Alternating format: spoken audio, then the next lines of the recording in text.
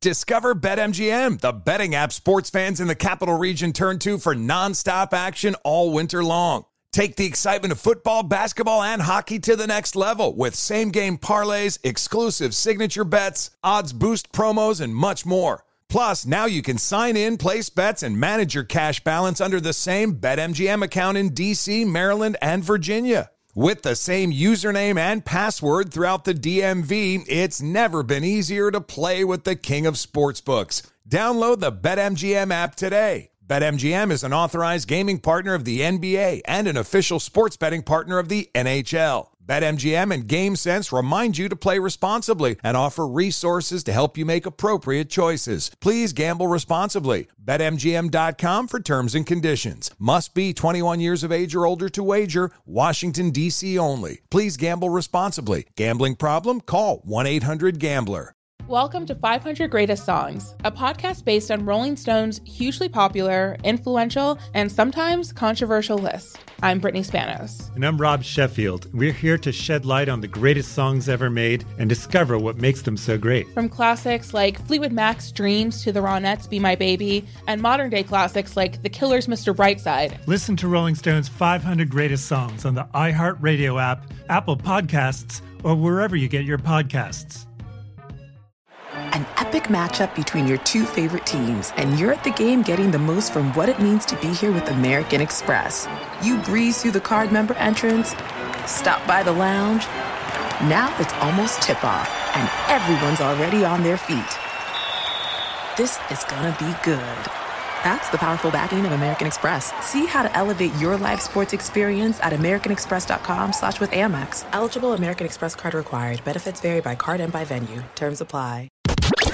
You're listening to Fox Sports Radio. 4 games in this late window. We'll keep you up to date of what's happening in Glendale and Santa Clara, in Seattle, and in the Mile High City. As we are broadcasting live from the TireRack.com studios, TireRack.com will help you get there. An unmet selection, fast free shipping, free road hazard protection, and over 10,000 recommended installers. TireRack.com, the way tire buying should be. But, George, we waste no time. We go to Titletown, where the Vikings won the game, but may have lost much more. Let's focus on that. Vikings-Packers. Ready. Now. Hey, let's go. It's time for the NFL on Fox. Focus. It is the story of the day as Jonathan Vilma joins us. He was the analyst for the Fox broadcast of the Vikings' 24-10 victory over Green Bay. And Jonathan, a lot of times we volley back and forth, talk about these games, but there is no doubt about it. The biggest headline is the loss of Kirk Cousins for Minnesota. Your immediate reaction to the non-contact Achilles injury that he suffered today? Yeah, I feel sorry for him as a person, as a player. He was playing great football, and interviewing him over the years, he's just a good person, a good human, works hard, team player. He tries to do everything right. Clearly a good leader for that team, and you saw that when the best wide receiver goes out for a few weeks, and then he steps up and elevates his game. So for him as a person, I really feel bad for the team. You see Hall came in today. They clearly were not expecting for non-contact season-ending injury to happen to Kirk Cousins. So, I've been trying to rack my brain on who they can go and get, because the game for them offensively is predicated around their play action. And he was so smart, so gifted, and it's so rare nowadays to find a quarterback who can excel in play-action pass. So I just don't know where the Vikings go from here. Yeah, and Jonathan, they were in the midst of a resurgence in the season. Is there any way to salvage the season, being that they started it off terrible and then they got back to 500 today? Yeah, the issue, there is a way to salvage it. The issue is that you relied so heavily on Kirk Cousins' arm and the play action. And now you have to, if you're going to go with Hall, you're going to have to establish the run game, right? Or you're going to have to take your lumps, knowing that he's not going to read the defenses, he's not going to anticipate, he's not going to be as accurate the way Kirk Cousins was. So, if you are able, fortunately, you have a good offensive line. So if you're able to kind of transform that offense into more run. And when I say more run, just get to 50-50 and be able to win games ugly, win games low scoring. Your defense will certainly keep you in games, but you have to change the way you play complementary football. Jonathan Vilma joining us here on Fox Sports Radio. He's George Wrighster. I'm Dan Beyer. We'd love to talk about the Vikings win over the Packers, and I do have some questions about the Packers, but I have another one about Minnesota. Just in your conversations with them, aside from Cousins and now the injury, the trade talk that was surrounding him, but the Vikings saying they weren't going to get dealt, we have a trade deadline on Tuesday. Danielle Hunter's name has been brought up. Did you get any sense that Minnesota was leaning one way or another on what they wanted to do with their star pass rusher when you spoke with them a couple of days ago? I don't know who started these trade rumors for Cousins or Danielle Hunter, but it makes no sense. It's stupid. And whoever started it should stop, because there's no quit or giving up from the Vikings. Speaking to them, they're right in, well, obviously before Cousins got hurt, they were right in the thick of things. And really, if the season ended, they would be in the playoffs. They were, I believe, a 7th seed coming into the game. So I just don't understand this whole trade talk with your best players. That's just dumb. So now what happens? I don't know. We'll see what happens. But they want to blow up the team or think the season's done or whatever and move on. But before that, it just made no sense to hear trade talks with two players who were playing awesome and they were ascending. The team was ascending. That's dumb. Just dumb commentary.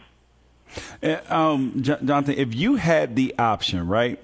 If you had the option and you were in charge of the Vikings, do you just roll with this season and then try to figure out where Kirk is for the beginning of next year? Or do you try to trade for somebody at this point? Well, I look at the team as a whole. You have very, very good young receivers, Addison, KJ Osborne, Justin Jefferson when he gets back.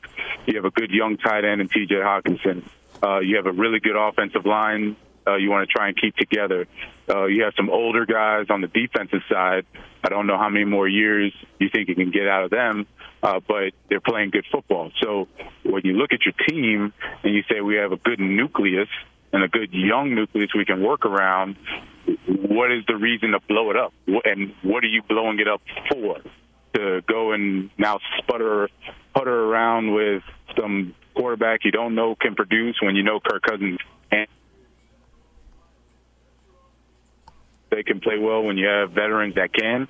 So I look at it from that perspective and don't see the gain or opportunity in blowing this up when they clearly have shown over the past 5 weeks that they can be as good and beat anybody in the NFL. Jonathan Vilma joining us here on Fox Sports Radio. Last one for me, Jonathan. How much leeway do you give Jordan Love? I know it's his first season, but he's been in the system for a while. Today, 24 of 41 for 229 yards, 1 touchdown, picked off once. How much leeway do you give him as your starting quarterback? You know, it's kind of a loaded question because you want to keep having confidence. And yet you also want to win. And you also don't want to bench him because then the assumption is everything that's going wrong with the offense is predicated or based on Jordan Love, which when I watch film is not the case. You know, there are wide receivers. They sometimes don't run the right routes. You have offensive line that's not protecting as well all the time. The run game hasn't been there like it should. So I don't know if benching Love is the answer, and it's kind of similar to blowing up the Vikings team. What does it solve? If you bench Jordan Love, you put in whomever is the backup, then what are you doing? You're throwing away the season, you lose confidence in this guy, and you're just going to move on. And if that's the case, then if you're going to conduct business that way, then do it the way that the 49ers did. You bench Jimmy Garoppolo, you immediately try to seek a trade, get rid of him. Trey Lance was the same thing. You bench him and immediately seek a trade and move on from that situation.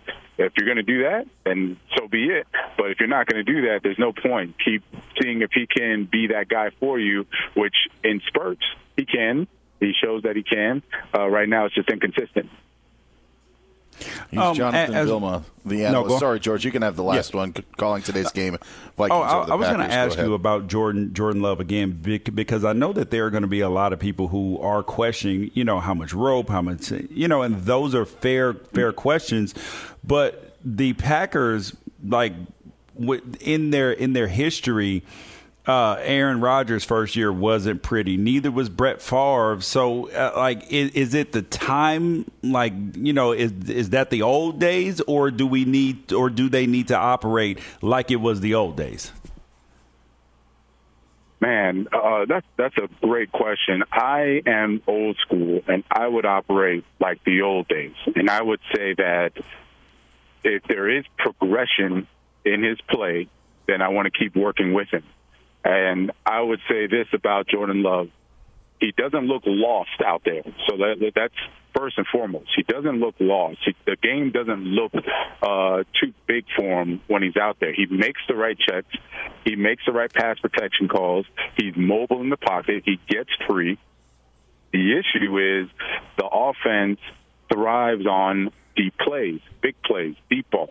And so you get these kind of little flip screens, dink and dunks outside the numbers, and then they try to go over the top on you, right? They draft a big guy in Christian Watson because of that reason. You got Romeo Doubs that can get down the field, Jaden Reed. Like, everything is predicated around dink and dunk and then hitting the deep ball on a consistent basis.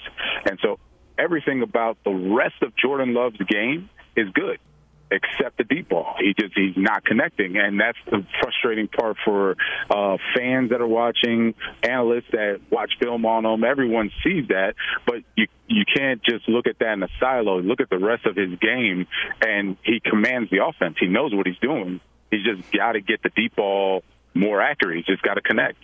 Their running game has not helped him any which at all either. No, not at all. Right. Yeah, and Jonathan, and I know we got to let you go, but can you say the two greatest words in the English language for me? Go Canes. Go Ducks. Go Ducks. Talk to you later. All right. Jonathan Vilma saw the Vikings top the Packers today. Appreciate it, Jonathan. Talk to you again soon, man. Later. Oh, man. You just can't help yourself. I can't. And last week he got it. Well, 2 weeks ago he got away. So we couldn't let him off light this time. I always just wonder when it's going to be that gosh, what, 22 years ago? Although I will say this, George, I think you're going to have a lot of opportunities to brag about the Ducks over these next couple of weeks and maybe next couple of months because Oregon looks like they're rolling. Or I could have told him the three most excruciating words in Canes football history. What's that? Take a knee. Take a knee. Very, very fitting. The Vikings did beat the Packers today, 24-10. I do want to dive in more into that because I think it is such a unique conversation. And your question to him about, you gave Rodgers all this time. Why wouldn't you do it to Jordan Love? And then, of course, as you mentioned, it's a different NFL as it is today as it was when Aaron Rodgers was breaking in 15 years ago or so. But I do want to get people caught up to date of what is happening right now in the NFL because something crazy happened. Justin Tucker missed a field goal. Yes, 53 yards off the upright. So the Cardinals and Ravens staying tied at 7 apiece as they play midway through the second quarter in Arizona. How about the Broncos? It appears Jerry Jeudy caught a touchdown pass from Russell Wilson, second of the day. Play is under review. The Broncos, though, as it stands right now, is called the touchdown on the field, 13-3, but they are reviewing that possible score. Bengals have a 14-7 lead on the Niners. Cincinnati has the football, and in San Francisco territory as Joe Burrow just completed a 3rd and 9 with his legs to get the first down, while the Seahawks are holding on to a 17-7 lead on the Browns right now, and actually that has just changed because Kareem Hunt's gotten into the end zone for Cleveland, so it's 17-13, a 1-yard touchdown run from for Kareem Hunt. Extra point coming up in that showdown in Seattle where the Seahawks, I was going to mention it, wearing those just magnificent throwback uniforms. Those are today. Amazing. They look so good. The Oilers looked great today. Dolphins the looked Browns sharp in theirs. Uniforms, and I know that's not quite a throwback, but the Browns uniforms, they look good, but it's a traditional uniform. Like all of these, redos of uniforms are not always better. No, you're right about that. The Lions will be wearing their alternate helmets tomorrow night. Their blue helmets that they unveiled this year with their all-gray uniform when they take on the Raiders. The Jerry Jeudy touchdown stands in Denver. Wow. Extra point is good. So the Broncos lead the Chiefs by a score of 14-3. 4 minutes gone by in the second quarter. 3 minutes gone by in the second quarter in that one. He is George Wrighster. Hit him up on X at George Wrighster. You can find me at Dan Beyer on Fox as we are live from the TireRack.com studios. Let's dive deeper into this Jordan Love talk, and also where do the Vikings go from here? Falcons made a quarterback change today, but Arthur Smith says it wasn't because of performance. I'm not so sure about that. Jets win an ugly one against the Giants and so much more. He's George Wrighster. I'm Dan Beyer. It's all next year on Fox Sports Red Zone Radio. Witness the dawning of a new era in automotive luxury with a reveal unlike any other as Infiniti presents a new chapter in luxury, the premiere of the all-new 2025 Infiniti QX80. Join us March 20th live from the Edge at Hudson Yards in New York City, featuring an unforgettable performance by Grammy and Academy Award-winning singer, songwriter, and composer, Jon Batiste. The all-new Infiniti QX80 is unlike any luxury SUV you've ever seen. Smart enough to anticipate your needs, even before you do. Every line, curve, and detail was thoughtfully crafted, so everything for every passenger feels just right. Don't miss it. Mark your calendars and be the first to see it March 20th at 7 p.m. Eastern, only on iHeartRadio's YouTube channel. Save the date at new-QX80.com. 2025 QX80 coming this summer. Discover BetMGM, the betting app sports fans in the capital region turn to for nonstop action all winter long. Take the excitement of football, basketball, and hockey to the next level with same-game parlays, exclusive signature bets, odds boost promos, and much more. Plus, now you can sign in, place bets, and manage your cash balance under the same BetMGM account in D.C., Maryland, and Virginia. With the same username and password throughout the DMV, it's never been easier to play with the king of sportsbooks. Download the BetMGM app today. BetMGM is an authorized gaming partner of the NBA and an official sports betting partner of the NHL. BetMGM and GameSense remind you to play responsibly and offer resources to help you make appropriate choices. Please gamble responsibly. BetMGM.com for terms and conditions. Must be 21 years of age or older to wager. Washington, D.C. only. Please gamble responsibly. Gambling problem? Call 1-800-GAMBLER. Today's episode is brought to you by the American Society of Magical Negroes, a fresh satirical comedy about a secret society of magical black people starring Justice Smith, David Allen Greer, Ann Lee Bogan, and Nicole Beyer. As an official selection of Sundance 2024, the American Society of Magical Negroes has been heralded by critics as an uproariously sharp-edged satire and a must-see. Only in theaters this Friday. Visit the American Society of Magical Negroes Film.com to get tickets now. Fox Sports Radio's Red Zone Radio's back at you. Week 8. He's George Wrighster, the NFL vet. I'm Dan Beyer. As today's show is brought to you by Progressive Insurance. Progressive makes bundling easy and affordable. Get a multi-policy discount by combining your motorcycle, RV, boat, ATV, and more. All your protection in one place. Bundle and save at Progressive.com. Patrick Mahomes threw an interception, so the Broncos got the ball up 11 on the Chiefs at midfield, but it looks like the Chiefs have just turned have gotten a stop on fourth down to turn the Broncos over on down, so no harm on the interception, but Denver's still up 11 in that game in the second quarter. Niners in Cincinnati territory, down 7 to the Bengals, 14-7. Seahawks just punted it back to the Browns. Seattle's up on Cleveland 17-14, and the Cards and Ravens tied at 7 midway through the second quarter. So if you are Matt LaFleur, Brian Gutekunst, Mark Murphy, everyone that's got a say in what the future of Jordan Love is in Green Bay, George, what do you do with the quarterback who has struggled for a 2-5 Packers team? We are going to continue with our quarterback of our 2-5 team. I mean, it would be different if he were having like massive turnover problems, right? That would be an issue. But when you look at this receiving core, Christian Watson has not been what you thought he was going to be so far. Mm-hmm. He hasn't played particularly well. You haven't run the ball particularly well at all either. So, and your defense has just been okay. And when you look at him, he's completing 59% of his passes for – today it was 59% of his passes. He's 58% on the season for, 1,400 yards. 1,490 yards or something like that. And he's got 11 touchdowns, 8 picks. Like, that's not bad enough to remove him, especially when you looked at this team and honestly, you didn't think that you had a championship or a playoff team anyway. And I maybe should phrase how I really want to talk about this conversation. Long term, what do you do? Because isn't that the real topic of conversation? They're not going to put Sean Clifford in right now. I mean, you're giving Jordan Love this season. Yes. But, that's the tough part of it. Depends on, it literally depends on how the rest of this season goes. You see what I'm saying? Is that if by the time week 13, 14 come around, like he puts together 4 really, really good weeks or 4 really, really solid weeks, and you're like, oh, we can win with that, then that's the case. Because a lot of it, Dan, when you're dealing with quarterbacks in particular, it's not always the results that you have to pay the most attention to.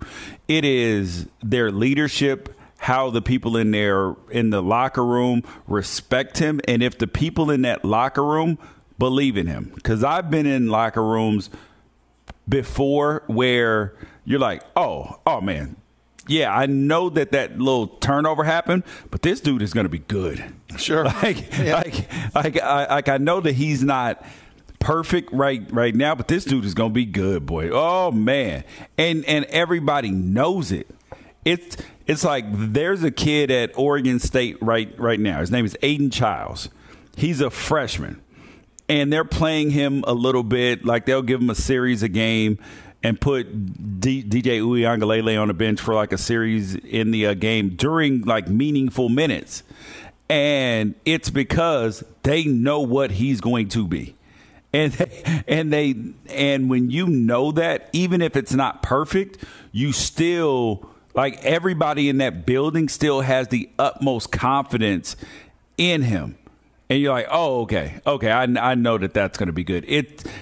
It's almost like when I'm trying to think of an occasion, Dan, where you've seen a young quarterback come in, and you're like, oh my gosh, there's something there. There's something there. Like that's like that got the potential to be special. I'll bring. Bill Parcells always felt that way about Tony Romo. Like where you would hear things like why Romo was sticking around, and they're like, Parcells loves the guy. Like there was something about him that Parcells loved. Got his opportunity, and the rest was history. I don't know if that's the case with Jordan Love. And what I find so interesting about Jordan Love, and what now makes this situation, apart from the Aaron Rodgers drama, is now this team, George, I thought worst case scenario, they would be kind of what they were last year. 9-8, 8-9, maybe 7-10. They're 2-5, and one of their wins is against the Bears in week 1. The other one, they were down 17-0 and had to rally and beat the Saints. And so when you look at like where this team is, I never thought that they would be in the conversation of maybe you draft a quarterback, in April's draft. And that's what I think is so intriguing, because the way that Jordan Love came in last year in a game against Philadelphia when Rodgers had to leave and looked great, I don't think you can dismiss that. I think their running game stinks this year. There's no David Bakhtiari at all. You don't have your star left tackle that makes a boatload of difference. There have been other injuries on that line. But and the defense is not is not that great either. And that's what you need for young quarterbacks and he's still young in terms of experience, is you want a good running game and to be able to play decent defense. And they're not doing either one of those things at a high level right now. No, they're not. And that's what I think is now going to make this conversation so intriguing over the second half of the season, as we enter the second half of the season in a week or two, where now what is the question? Because he did sign, they didn't exercise his 5th-year option. They just signed him to a 2-year deal that allowed them a little bit more flexibility on guaranteed money if they wanted to cut bait, but allowed Love to maybe make a little bit more if he was successful as opposed to what he would have gotten in the fifth-year option.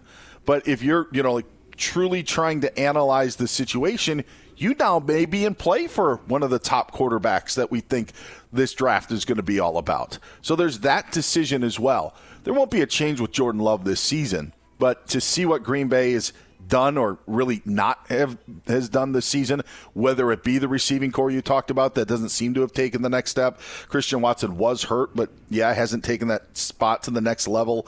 The defense hasn't been there. The running game hasn't been good. A.J. Dillon does not look like the running back that he was, a couple of years ago. A lot going wrong in Green Bay, a reason why they lose in Denver last week when they had an opportunity to maybe win the game and only put up 10 against the Vikings today. It's not all Jordan Love's fault, as Jonathan Vilma said as well. But I do think that there is a decision to chart your future. And I also think that ties back to Aaron Rodgers, because you're sitting there saying to yourself, oh, man, this is what we have waited for. This was how, we've waited 3 years for Jordan Love to finally take the reins, and now this is all we've got. We're ready to cut bait. Yeah, something we will definitely be following throughout this season. All right, he's George Wrighster. Hit him up at George Wrighster. You can find me at Dan Beyer on Fox. I do want to get your thoughts on the Vikings and also on what's happening with these late games, as we are live from the TireRack.com studios to give us an update of what's happening in these late games and what else has happened today. Let's go to the news desk. Monty Bolaños is here with the latest. What's going on, Monty? Hi, fellas. How are we today? Monty, welcome back. Thank you. I know. I was gone last week. I know you missed me, but I'm back. Here we are. I was also gone last week, but nobody said anything. Yes, so that's okay. That's correct. It's all good. Nobody missed that.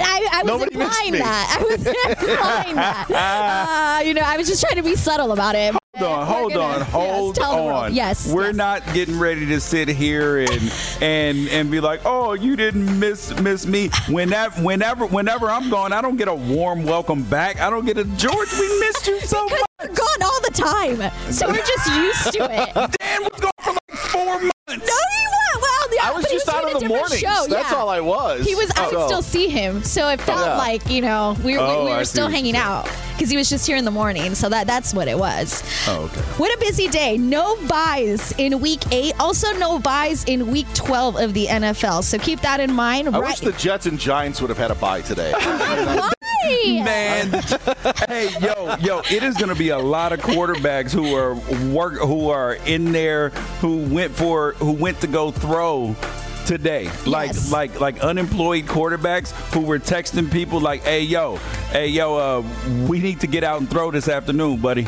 Yeah, because they got to get ready for them workouts this week. Like what you told me, Dan, when the strike happened, the replacements. We're getting close to that here, guys. I mean, speaking of that Jets-Giants game, which was wild, Tommy DeVito, I don't even know if he completed a pass. They were making sure he would not throw the ball, but he had a rushing touchdown. So it wasn't all bad for him, but the Jets did manage to come out on top 13-10 in OT. Let's talk about the games going on right now. Who had the Bengals beating the 49ers? Not me. Did you? Yeah, hell yeah. Only because I was like, there's no way the 49ers are going to lose 3 in a row. That's just what I was thinking. Well, it's a regression back to the mean. Yeah. Well, it's difficult when you won the Super Bowl 3 weeks ago. Right. So that, know, I mean. And Brock Purdy was the MVP of the league. Right. Despite not playing an entire full season yet. Right. So I guess I was wrong there's still plenty of game left. 2 minutes in the first half still left, but the Bengals are up 14-10 against the 49ers. Joe Burrow has already thrown for 127 yards and 2 touchdowns. Christian McCaffrey, though, does have a rushing touchdown for San Francisco. Make that 17 straight games with a touchdown. That's nice. The Ravens and the Cardinals are tied at 7 apiece. 4 minutes to go in the first half. The Broncos are beating the Chiefs. Did you have that one too? Don't lie. No, you didn't.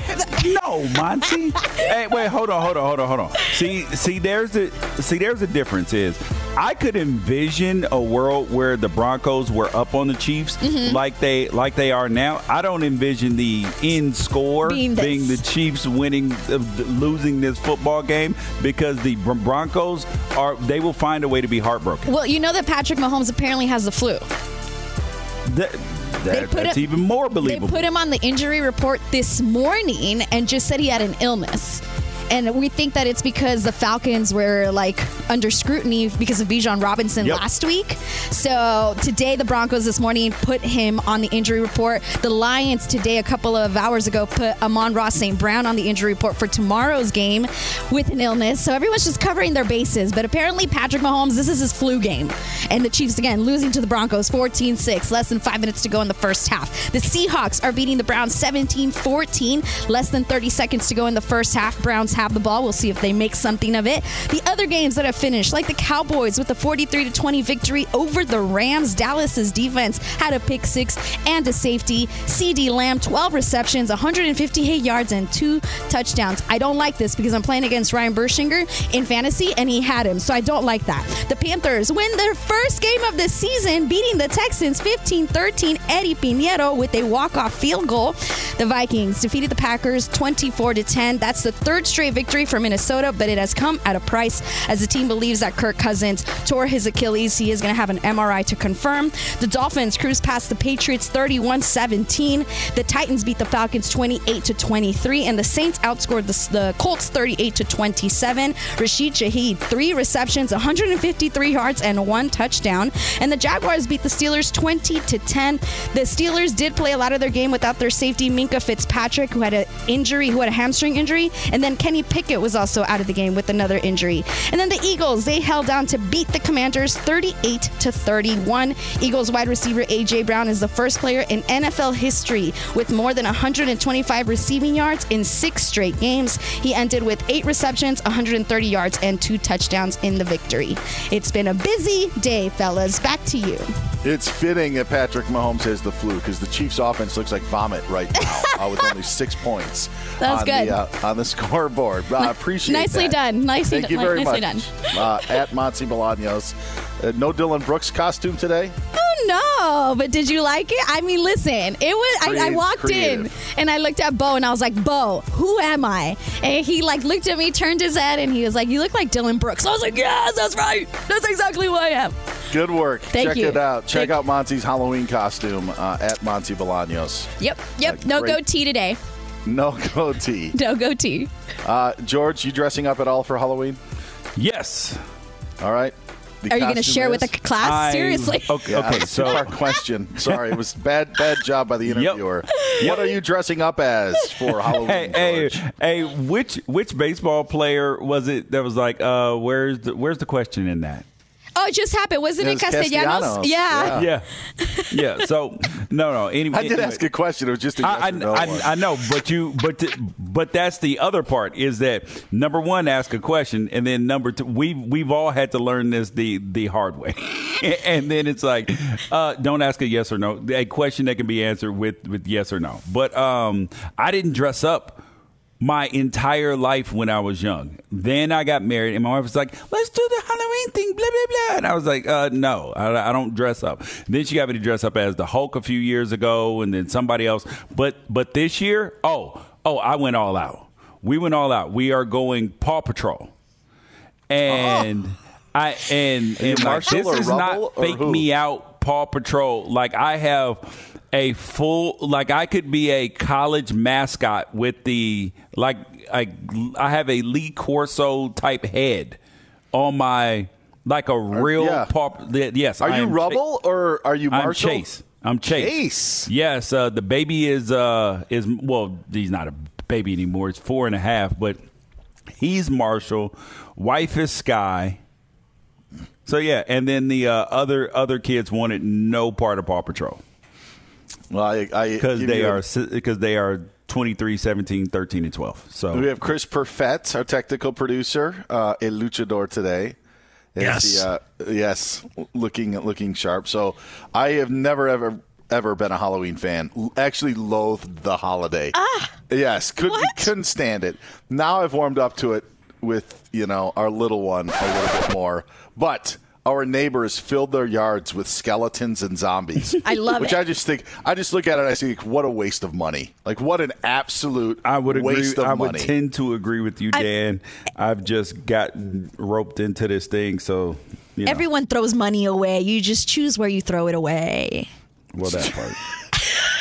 $8 for a sign that says "Don't feed the zombies." That's a pretty good deal. Thank you. That's a good deal. You could get a bag of Ruffles for that. Hey, all right. Monty paid $30,000 to sit on the moon to watch Taylor Swift. So you cannot. No cap. Hey, Monty should be fined. People should just fine her like Dylan Brooks at Halloween parties. You have to, pay $20,000 here, $10,000 there. Yes. That was very creative. So I commend you, Monty. And George, I give you a thumbs up as well for your willingness to take part in the Halloween fun with the family. We are live from the TireRack.com studios. Again, hit Monty up at Monty Bolaños. Get George at George Wrighster. You can find me at Dan Beyer on Fox. The Falcons lost today to Will Levis and the Tennessee Titans, who look like the Houston Oilers. Will Levis maybe looked the part. Desmond Ridder, not so much. But was this his fault? We'll hear from the Falcons head coach next. He's George. I'm Dan. That's next here on Fox Sports Red Zone Radio. 2 NBA insiders podcasting twice a week to plug you right into the NBA grapevine. All happening in only one place. This League Uncut, the new NBA podcast with me, Chris Haynes, and me, Mark Stein. Join us as we team up to expound on everything we're covering, hearing, and chasing. Listen to This League Uncut with Chris Haynes and Mark Stein on the iHeartRadio app, Apple Podcasts, or wherever you get your podcasts. Witness the dawning of a new era in automotive luxury with a reveal unlike any other as Infiniti presents a new chapter in luxury, the premiere of the all-new 2025 Infiniti QX80. Join us March 20th live from the Edge at Hudson Yards in New York City, featuring an unforgettable performance by Grammy and Academy Award-winning singer, songwriter, and composer, Jon Batiste. The all-new Infiniti QX80 is unlike any luxury SUV you've ever seen. Smart enough to anticipate your needs, even before you do. Every line, curve, and detail was thoughtfully crafted, so everything for every passenger feels just right. Don't miss it. Mark your calendars and be the first to see it March 20th at 7 p.m. Eastern, only on iHeartRadio's YouTube channel. Save the date at new-QX80.com. 2025 QX80 coming this summer. Discover BetMGM, the betting app sports fans in the capital region turn to for nonstop action all winter long. Take the excitement of football, basketball, and hockey to the next level with same-game parlays, exclusive signature bets, odds boost promos, and much more. Plus, now you can sign in, place bets, and manage your cash balance under the same BetMGM account in D.C., Maryland, and Virginia. With the same username and password throughout the DMV, it's never been easier to play with the king of sportsbooks. Download the BetMGM app today. BetMGM is an authorized gaming partner of the NBA and an official sports betting partner of the NHL. BetMGM and GameSense remind you to play responsibly and offer resources to help you make appropriate choices. Please gamble responsibly. BetMGM.com for terms and conditions. Must be 21 years of age or older to wager. Washington, D.C. only. Please gamble responsibly. Gambling problem? Call 1-800-GAMBLER.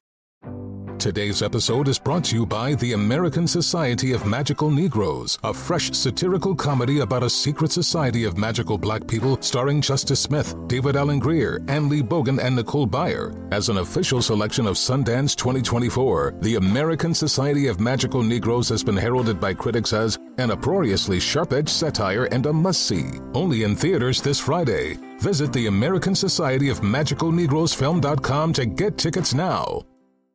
He's George Wrighster. I'm Dan Beyer. It's a Fox Football Sunday, Week 8 in the NFL. Welcome back to Red Zone Radio. Hit George up at George Wrighster. You can find me at Dan Beyer on Fox.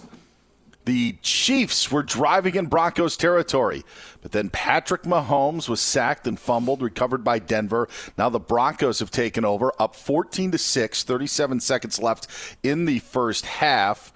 Still in their own territory is Denver, but the Broncos an 8-point lead over the Chiefs. They're at the half at Seattle. Seahawks up on the Browns, 17-14. The Bengals were driving and inside the 10-yard line, up 4 on the 49ers, but then Irv Smith fumbled for Cincinnati, recovered by San Francisco. Niners did do a little with it on offense, but time ran out, so they go into the half just down 4 to the Bengals. 14-10 is the score there. And the Ravens have just scored. Gus Edwards, who I believe is in Georgia's starting lineup today, punching it in from 1 yard out. Baltimore leads Arizona by a score of 14-7. We're in the final stretch to get tickets to horse racing's biggest moment of the year. The world's best are headed to Santa Anita for the Breeders' Cup World Championships coming up on November 3rd and 4th. That's this Friday and Saturday. The countdown begins now. Get tickets today at breederscup.com. The Tennessee Titans won today against the Atlanta Falcons wearing those Oiler throwback uniforms. I'd love to talk about them. I think there's a conversation to be had about Will Levis, but right now we are talking about Desmond Ridder, who was replaced by Taylor Heineke today. This was Falcons head coach Arthur Smith after the 5-point loss on why there was a quarterback change. Going forward, we're going to always fight. Those are obvious questions you got to ask. We just finished this game. So we had a lot of confidence in Des. And take him out for performance issues. That's why Taylor's here, to be able to come in as a backup and give us a shot to win. So none of that had to do with performance in terms of taking him out today? You guys got the same report I did, right? I'm not a medical expert, but there's a reason why you can evaluate him. I'm not a doctor. Okay, that makes no sense at all. And we're going to have a look at some fantasy numbers in a sec. But Arthur Smith saying he's not a doctor.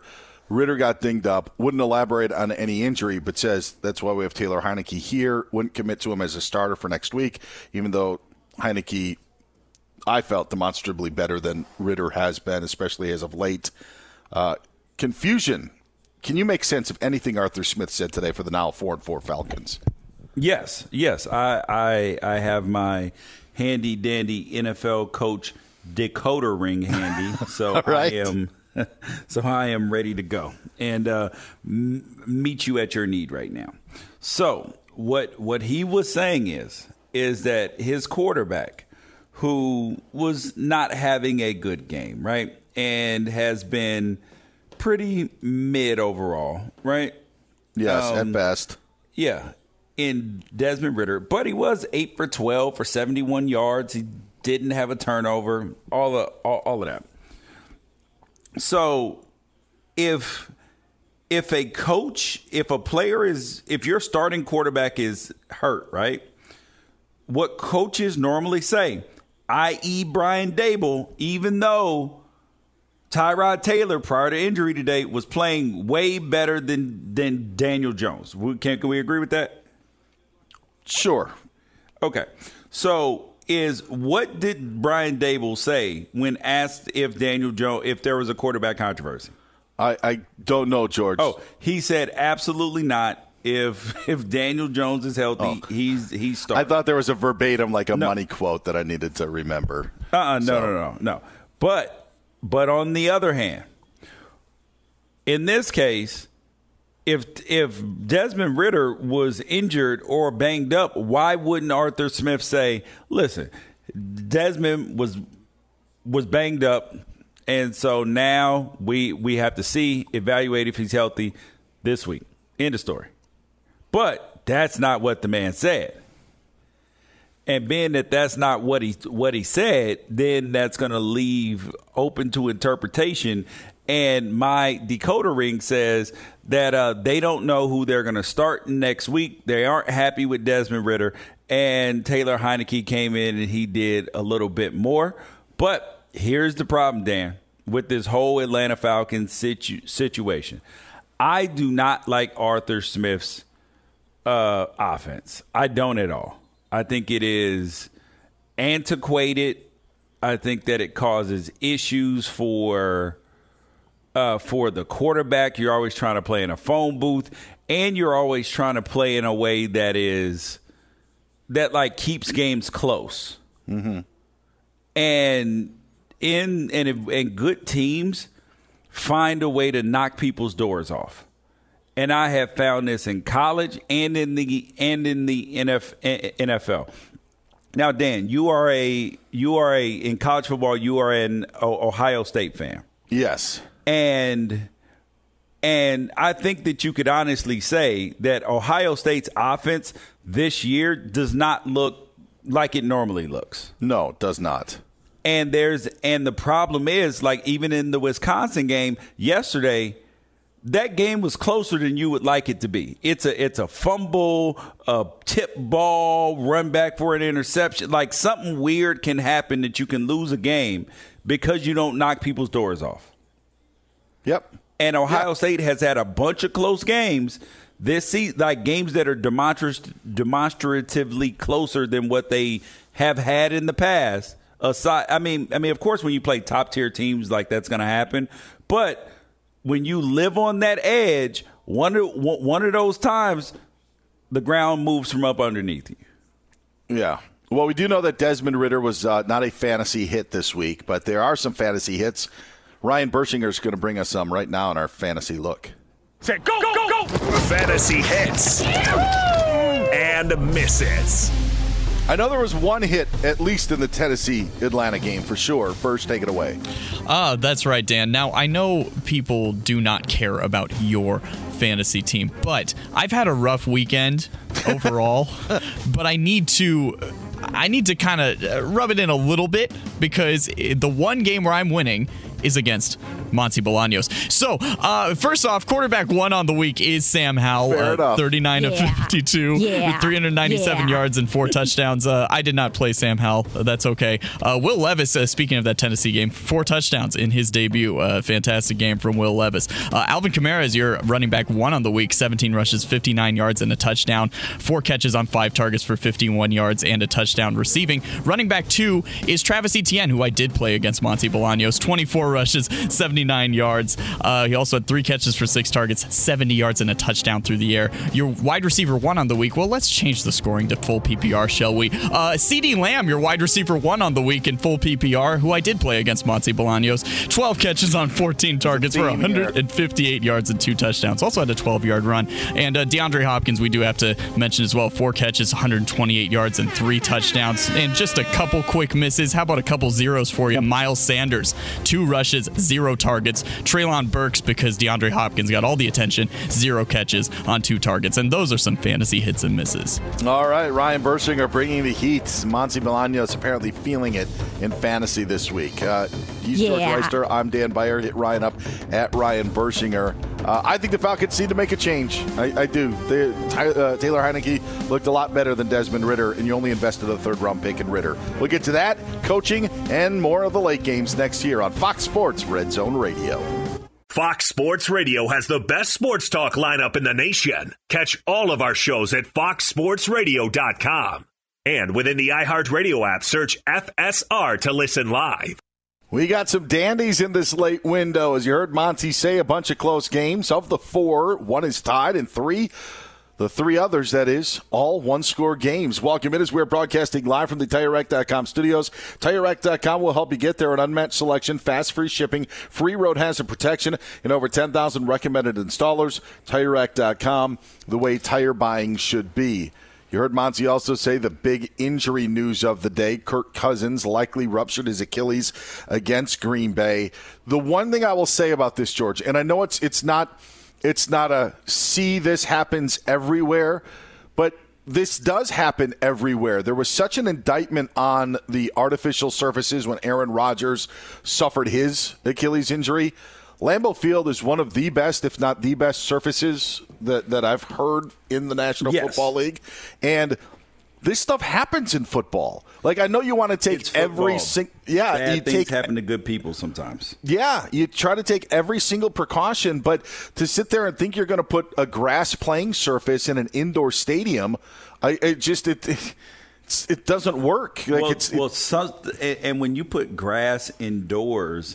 Sometimes it ends up like the Super Bowl, where you end up on ice skates in the middle of a hockey rink in the middle of where a football field should be.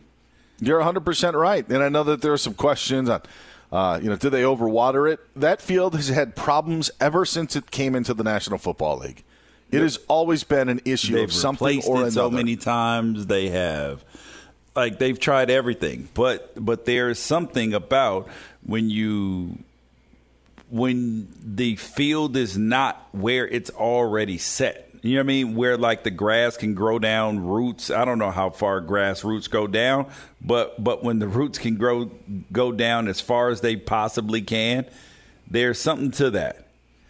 And so it stinks. But you know what the good news is though, and I don't know if Kirk Cousins is going to be down with that level of witchcraft, but who would you be calling? Who would your first call be if you were Kirk Cousins?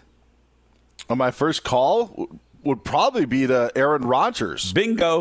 Bingo, and be like, hey, yo, I know you had that new fancy surgery. How's that holding up for you, fam? Because I just saw you throwing balls, and I don't know if Kirk Cousins. I was joking and calling Aaron Rodgers whatever he's done witchcraft, because I've never seen anybody with an Achilles do what he's doing.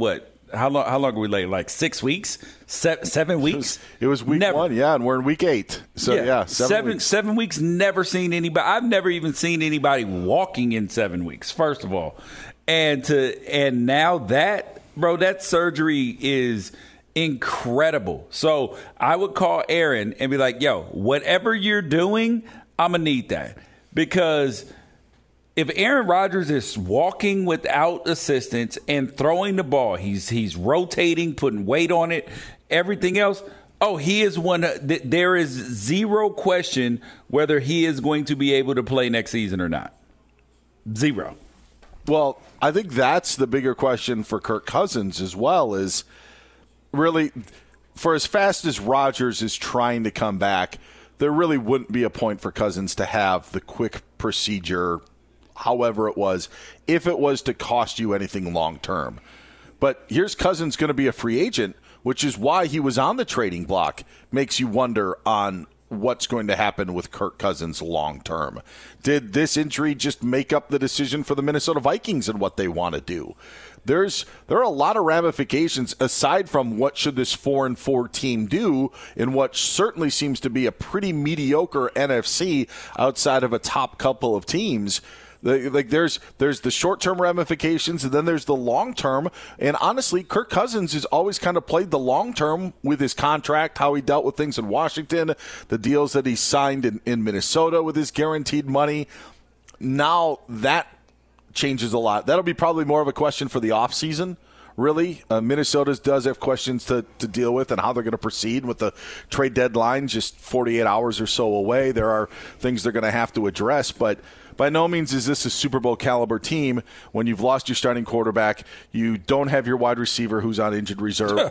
But so it'll be a big uphill climb. And for a team that couldn't get over that wild card mountain last year, I don't think that whatever version of this team moving forward is this year gets over that mountain. But I think even long term now there's even more questions, because what do you do if you're the Vikings? Do you bring Kirk Cousins back? Is that maybe helping Minnesota because there won't be as many suitors for Kirk Cousins in free agency? A lot of those questions popped up because of that injury today. Matthew Stafford had to leave today's game against the Rams. Now, the Cowboys dominated pretty much. The Rams did try to make a push early in the second half, but that was about it. Matthew Stafford had to leave the game. They got another problem, though, is that the person that they had intended on being their backup quarterback is not in the building, right? With Stetson Bennett. Yeah. Yep. So now with a thumb injury, and if he didn't come back in the game, he's going to be, at best questionable for this week. You know what I mean? Like best case scenario. But if he has to miss any time, what do you are a long way from having a starting quarterback. Yeah. That's 3 deep. Think about how hard it is for people to find one quarterback, let alone a backup quarterback who can be a starter for a while. And then a third quarterback, bro, you're going to have RG3 out at somebody's workout this week, Cam Newton. They're going to be trying to trade for Marcus Mariota. Who else?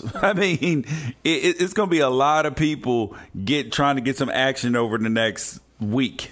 I don't see a lot of hope I don't see a lot of promise. And I'd say this with the Rams, who I know lost a tough one last week against the Steelers, and were pretty much outclassed by the Cowboys today for a good portion of the game. They are now 3-5, and for a team that not a lot was expected of this year, you're wondering where things turn. They've been better. I thought that they were going to try to be in the running to get the number one pick, and I thought that their front office would maneuver a way where they can maybe do it better than others would. But I do think that there's a question now with the Rams, and just don't let the NFC fool you. I mean, there's only a few good teams in this conference. And there may be 5. Seattle is 4-2 right now, and they're tied up with the Browns, a 4-2 squad. Oh, can I just tell you another interception? So, yeah, can I just tell you, I don't know why this Browns team with with PJ Walker, I'm actually excited about. Like I'm very excited about them. I like watching them play. They D up and watching them with PJ Walker is actually a totally different experience. They do have a defense that is legit. Their offensive line is very good. Getting Kareem Hunt, having him be a free agent and come in. Oh, that was a blessing. Yes, absolutely has. Elijah Moore has been solid for them. Amari Cooper has been good. They win a crazy game last week against the Colts, and you're in this one, and the Seahawks kind of jump out on them early, fight back, get stops, force turnovers. I think there's a whole other conversation to have about Geno Smith. For as great as that story is, there could be concerns that maybe he's holding the Seahawks back a little bit in certain times. The interception that he just threw in his own territory to set Cleveland up in this tie game, not very good. But you're right. You're right about the Browns. That was a hell of a pick by a man. It was in the number 90 jersey. It's also a bad throw. It was completely correct. behind the Noah Fant, the tight end, who was, if you're driving in the car, little slant route off to the right and threw it completely behind him. A couple of tips here and then ended up being intercepted. But, yeah, the Browns could be that feel-good story. And Adam Schefter had reported within the last 24 hours that the Browns feel that Watson has got a week-to-week injury, but not so severe that they'd put him on IR, but still could miss another game. And if this is rolling with P.J. Walker, it wouldn't be necessarily foreign for a backup quarterback with Kevin Stefanski kind of at the controls for what you had with Case Keenum in Minnesota. But the difference is that this money situation here is, okay. So if you're the Browns, right, Dan, where you have, all the money in the world tied up with, all the money in the world Watson. Tied up, with Watson. They can't get out of this deal anytime soon because there's so much dead money because the whole thing is guaranteed. And they literally cannot get from up under it. And they were going to have to get him to restructure his deal just so his cap number was friendly. But when you restructure a deal like that, because if you're Watson, you're not giving any of this money back under no circumstances. No, not also because that was the only reason you went to Cleveland. Yes. They were out of the running until they said, we'll just guarantee all of it. And they're like, all right, you win. Yep. So, and then if you end up, So the only way that they're going to be able to get a friendly cap number for him is to restructure his deal. If they restructure his deal, what do they have to do, Dan? They have to give him more years and more guaranteed money. Because why else would I do this? There has to be something in me for it. Yes. But there is also, I do think that with this shoulder issue, And I don't know if PJ Walker isn't the long-term answer, but if things roll a certain way, just like Case Keenum probably wasn't the long-term answer in Minnesota, but if you've got something good considering the adversity that you were hit with the Chubb injury early this season, that injury may be enough for you to continue this way. Yes, until, at least for a while. But they financially, and I know that this should never come into play, but because his cap number is so unbelievably high, it's like Russell Wilson's, that you cannot get rid of him. And he's actually playing pretty decent football. Like if you put his football on the Browns, they're undefeated right now. The way Russell Wilson has been playing this season. But the issue is that you can't add any more years to it, because then you could be handicapping yourself. Because would you say that Watson has shown anything since he's been in Cleveland where you're saying, Oh yeah, I feel good and confident that I have a starting quarterback right now? No. So what do you do? So what do you do if you're them, Dan? Well, you play out this year as best as you can, and then you try to figure it out in the offseason, whichever way this season goes. P.J. Walker is not going to be your long-term starter. The Browns, by the way, had a drive, end up 3rd and 4 from the Seahawks. 9 pass was incomplete, so they settle for a short field goal from Dustin Hopkins. They take the lead 20-17. But it at least buys you time for this season. I mean, it sounds like that Watson is going to miss at least another game or two with this injury. If they win today, and let's just say that they end up winning their next 2 contests while he's out, and you're sitting there at 7-2, I think it would be a difficult time. And you've got the Cardinals coming up next week. Then you'd have a division matchup in Baltimore. Even if you went 1-1 in that matchup, I think you'd have a difficult time in, pulling the plug on this if their offense continues to score, which they've been able to do these last couple of weeks. It's only a short-term solution. It's just for this season. It's in a vacuum. Long-term, they're committed to Deshaun Watson, but if you've got something good here, why not continue to roll with it? I get all the guaranteed money. I get everything with that. But if this is working because of just what they're doing as a unit, then I wouldn't want to mess that up if I was a Cleveland Browns fan. Yeah, I wouldn't want to, but I mean, the only other option. So let's say they win 4 games in a row with P.J. Walker starting, and he's playing pretty good, right? Then you can say, all right, well, we're just going to roll with PJ for the season. Watson, you get healthy, because you can't just sit there. I mean, but that's going to cause another problem, because you have a guy who's clearly more talented sitting on the bench. Oh God, it's just a bad situation. I'll tell you what, it was already messed up when he was reportedly cleared by doctors, then didn't play. Then they had a bye week, and he still wasn't good enough to play. Like, it's already been a mess. You might as well just try to keep on rolling with what you have. I know it's crazy to, as we talk about this and you lay it out, you're just saying you would rather have P.J. Walker, your quarterback, as Deshaun Watson. And maybe for the second half of 2023, that is the case. Big picture, as you look at it, obviously not. But for where they are right now, if they end up getting a win today, they're up by 3 in the third quarter. Yeah, I think it's a discussion that you have to have. The Kansas City Chiefs have just blocked a field goal attempt by the Denver Broncos. So the Chiefs will take over, still down 5 to Denver, 14-9, 6:34 left to go in the third.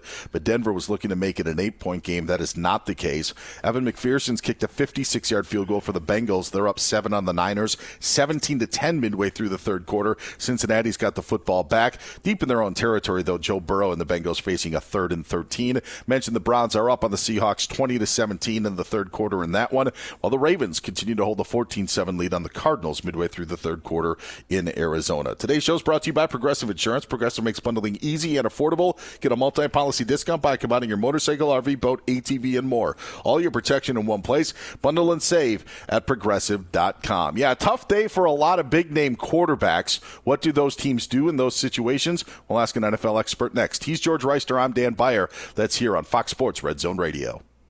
Witness the dawning of a new era in automotive luxury, with a reveal unlike any other, as Infiniti presents a new chapter in luxury, the premiere of the all-new 2025 Infiniti QX80. Join us March 20th live from the Edge at Hudson Yards in New York City, featuring an unforgettable performance by Grammy and Academy Award-winning singer, songwriter, and composer, Jon Batiste. The all-new Infiniti QX80 is unlike any luxury SUV you've ever seen. Smart enough to anticipate your needs, even before you do. Every line, curve, and detail was thoughtfully crafted, so everything for every passenger feels just right. Don't miss it.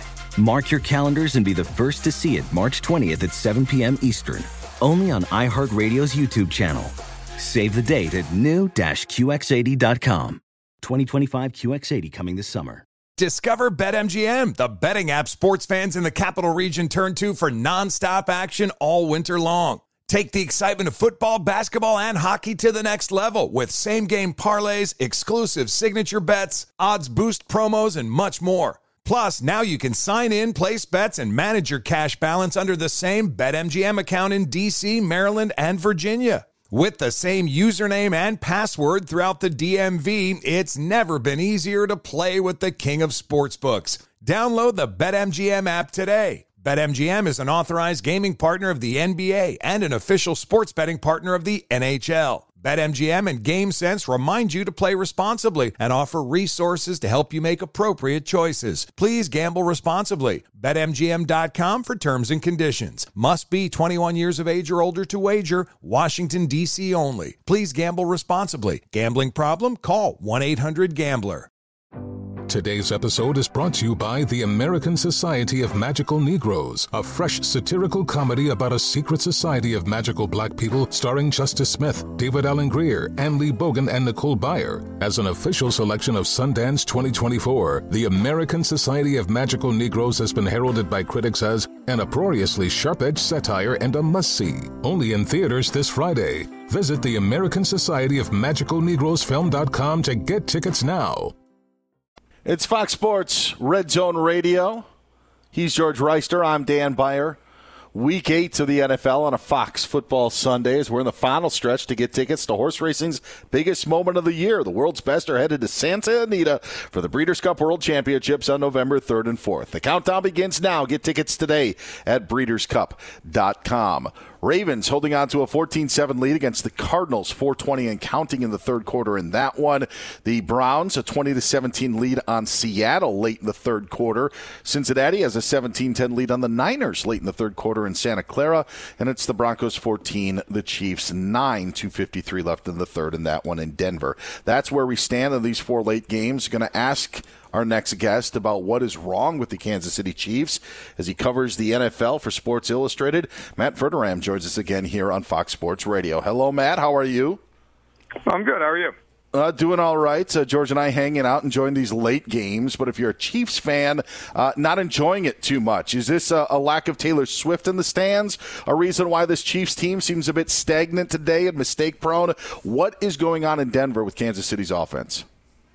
Yeah, I don't know if it's Taylor Swift or not. Your theory's as good as mine. But, right now I think it's pretty obvious. They've had 3 turnovers in this game. Early on, they gave up a huge punt return that landed Denver deep in their territory. It ended up being a touchdown. It's been a game where you look at the numbers. Mahomes statistically has really good numbers, but he lost a fumble, threw a really bad interception in midfield. And so, they've just been fighting it. They've dropped passes. That all said, they're down 5 points, and Denver's pinned pretty deep right now because the Chiefs' defense has played exceptionally.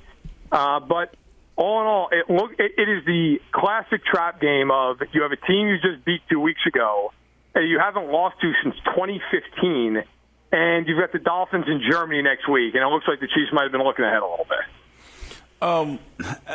How much are we supposed to make out of this Patrick Mahomes showing up on the injury report today thing? It's hard. I mean, he's had the flu over the weekend. Obviously not great, but at the same juncture, we see guys play through this all the time, and they can succeed and play well. So I think he'd be the first one to tell you it's not an excuse. I'm sure it's not pleasant, but for the most part today, really, he has played pretty well. The problem has been they dropped a handful of passes, but then also, like I did mention, I know he has a fumble where he's in the pocket. He held on to the ball for 6 seconds and fumbles. It strip sacked in the red zone. Had a pick at midfield that, credit to McMillan. He made a nice play, but I mean, no ball he never should have thrown. They've turned the ball over a lot this year. I mean, I think they're up to 14 now this year in terms of giveaways. It's been a huge problem. They've only had one game all year long where they haven't turned the ball over. It appears Brock Purdy just threw an awful interception deep in the red zone for San Francisco, but there was a flag on the play. Cincinnati still up 7 in that game, nearing the end of the third quarter. Matt Verderam joining us here on Fox Sports Radio. The big story of the day is Kirk Cousins and the Achilles injury. George and I have talked about it, short-term, long-term, some of the ramifications. In the short term, here's a Minnesota team that's 4-4. We didn't expect tons from them, feeling that maybe last year was a bit of a fluke because all of the one-score games. But what do you do now if you're Minnesota? What do you do now if you're Kevin O'Connell without Justin Jefferson and now without Kirk Cousins likely for the rest of the season? What do you do in the Twin Cities? It's really tough. It's really tough. I was sitting there, I was writing my Sunday column for SI where I kind of go through every game as they're happening. I was in the middle of writing about, hey, you know what, 4-4, they're right back in it. I mean, they're not winning the Super Bowl, but they're a team that could make the playoffs. Then he apparently tears his Achilles, and now you're looking at this thing going, okay, well, Jaron Hall is the backup, a rookie out of BYU, fifth-round pick. I mean, this is barring something, of divine intervention for Hall. I mean, this is going to be a huge, huge blow to Minnesota's opportunity to get back into this thing. Maybe they go out to try to sign a veteran. Maybe even, hey, with the deadline on Tuesday, maybe you go out and try to trade for somebody. Maybe you go out and you try to make some kind of a move for a veteran backup. You feel like you come in and maybe, do enough to get you in the playoffs. But, look, it's a crushing blow, obviously. And then for Cousins, who's slated for free agency after this year, it's terrible. Now you're sitting here looking at, okay, can he get ready for next season? Will he be full go? I mean, you would think probably, but it's tough. Now you're coming off of a huge injury at 35 years old. So it hurts his value, and it's a crushing blow for Minnesota. Yeah, what do you look at for, today, Kirk Cousins, obviously, Tyrod Taylor with Daniel Jones out, and the Giants didn't want to throw the ball. What's up with Matthew Stafford? There are a lot of openings for backups and starters. So who do these teams call upon? Because the Rams backup is gone. He's on the non-football injury list. So are they calling RG3 and Cam, or are they trying something else?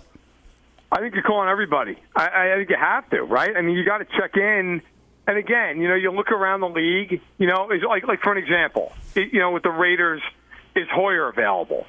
I don't know that that's the answer to anybody's prayer, but is he available? I mean, he's a guy who's been in the league. He's playing a bunch of systems, right? I mean, that kind of a thing. Maybe you go, okay, could we pry Brian Hoyer out of there? You look around, New England, would they trade Zappe? Now, granted, he's not a veteran, second-year guy, but he's somebody who's played. Maybe you make that phone call. I think you'll look at these teams that are more out of the race, and you say, all right, is there anybody who would be willing to part with a backup maybe for a pretty good value on a pick? I think that's where you've got to look. If you're the Rams, you're 3-5, you're hanging by a thread in the race. If you're the Vikings, you're 4-4, you got some momentum. Jefferson should be back fairly soon. You got to make all these calls, and you got to see who's willing to part with what. But look, let's also be real here. Without Cousins, without Stafford, if Stafford's out for any amount of time, those teams are sunk. I mean, I just don't see any way where they're going to make any kind of a real move toward any contention. Matt Verderam, Sports Illustrated NFL writer, joining us here on Fox Sports Radio. You can find him on Twitter, x.com, @MattVerderam. Did the Will Levis era begin today, and will it continue in Tennessee with his 4-touchdown performance? I would say, yeah. Look, I don't know how long the era is going to be. We're going to find out. But you have to play him, right? I mean, you have to play him again. Tannehill's dealing with the high ankle. You win the game. As you mentioned, he throws 4 touchdowns, got a huge arm. You invested an early second-round pick in him. Malik Willis has shown you nothing. I mean, with due respect to Malik Willis, not trying to rag on him, but he's done nothing to this point. So I think if you're the Titans, yeah, I mean, you're going to play him. And if he continues to show anything, Tannehill's free agent after this year. you're not sticking with Ryan Tannehill because you got him, on a 3-year deal or something. I mean, you're going to move on either way. So, and by the way, like maybe that's somebody Minnesota calls. Hey, Tannehill might be back in a week or two. Like, what do you want? And if I'm Tennessee, I'm taking that phone call. I'm thinking about it. I think you have to, think if you're Tennessee, that if Levis shows you anything, you got to play him. I mean, you just invested a top 40 pick in him, so you got to see what he has. Now, I want to talk about the Commanders for a second, and I know that nobody wants to really talk about them, but Sam Howell went for 397, 4 touchdowns against this Eagles defense, who may have been sleepwalking a little bit, but I mean, is he looked at around the league as a guy and like a potential franchise quarterback? I think most people look at Sam Howell and don't really know what to expect. I think it's kind of an open-ended question. He only started 1 game last year, played okay, it beat Dallas in a meaningless game for Dallas. Then he comes out this year, and Washington is 8 games into the year, and I think you'll look at him and listen. Howell, to his credit, he makes a lot of big-time throws. I mean, he is willing to throw the ball on the field. In an era where it feels like young quarterbacks, all they do is want to check the ball down. They're constantly told not to make a mistake. Howell will go down the field. He's not afraid to do that. The problem with Howell is he's taken just a million sacks this year. And he only took 1 today. But before today, he was on pace for almost 100 sacks. So that has been a major, major issue at times. We'll see if he can rectify that. If he can, he's a pretty interesting player. He's Matt Verderam joining us here on Fox Sports Radio as I watch Gus Edwards get into the end zone for the Baltimore Ravens, extending their lead. Last one for you, Matt. Bears tonight taking on the Chargers. Last time we talked, Justin Fields was out of the game and Tyson Bagent was coming in, and we saw what he did last week against the Raiders.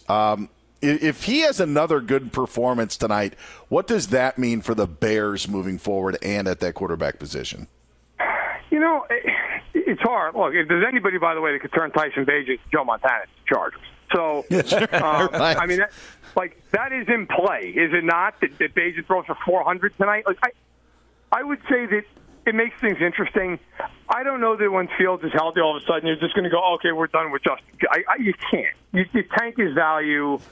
And Bagent, while they beat the Raiders, he threw for 5.5 yards in 10. I don't think you look at that game; it was like it was unbelievable. But yeah, it would make talk radio out here in Chicago, where I am, pretty interesting. I expect them to play pretty well in this game. The Chargers don't cover anybody, so I'm sure Moore's going to have about $175. The question is just, is it one of those games where you really are actually legitimately wowed by him, or it's just kind of, hey, throw it underneath, run after catch?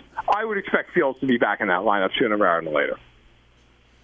There he is, Matt Verderam, Sports Illustrated NFL writer. Find him on Twitter, x.com, at Matt Verderam. Matt, we got 4 good ones. Enjoy the rest of the afternoon. We'll talk to you later. Appreciate it. Hey, thanks a lot. We're live from the TireRack.com studios. He's George Wrighster. I'm Dan Beyer. It is Fox Sports Red Zone Radio. Let's jump to the news desk for an update on these 4 games and their status.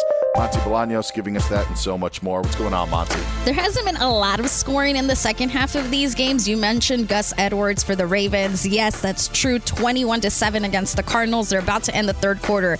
At the end of the third quarter, the 49ers, 1st and goal at Cincinnati's 8-yard line, and Brock Purdy throws an interception.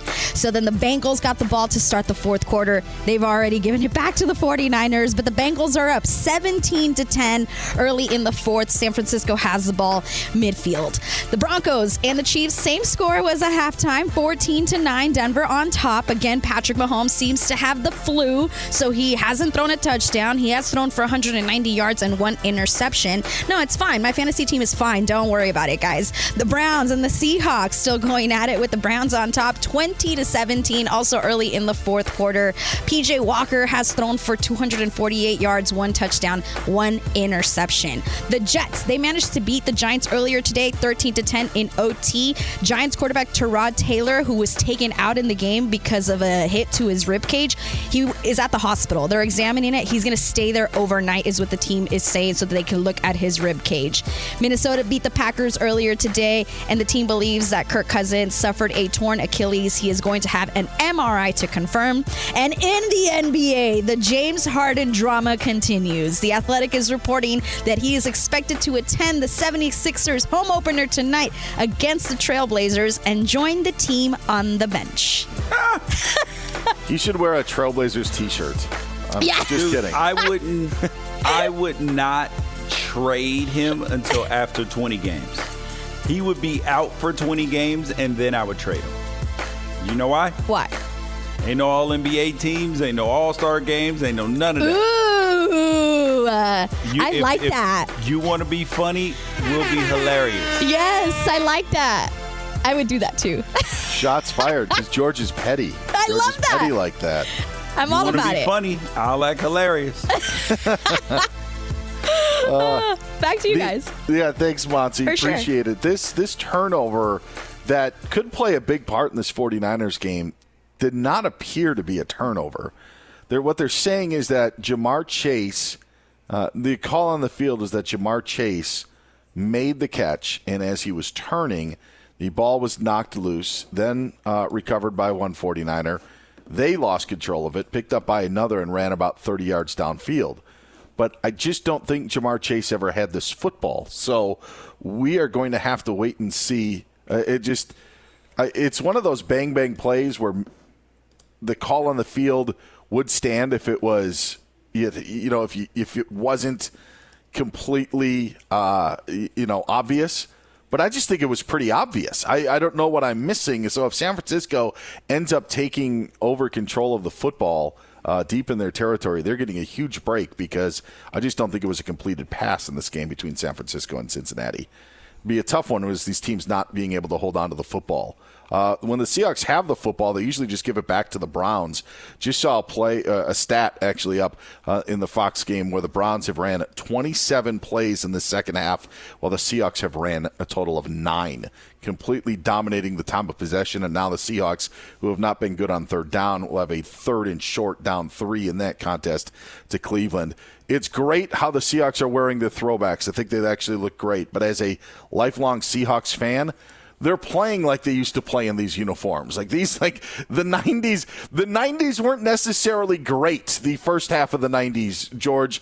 And then you had a bit of an 8-8, 9-7, seasons when Dennis Erickson came in and Warren Moon took over at quarterback for a little bit in the late 90s. And you had something there with Seattle, but the way that they're playing today kind of reminds me of the Rick Meirer.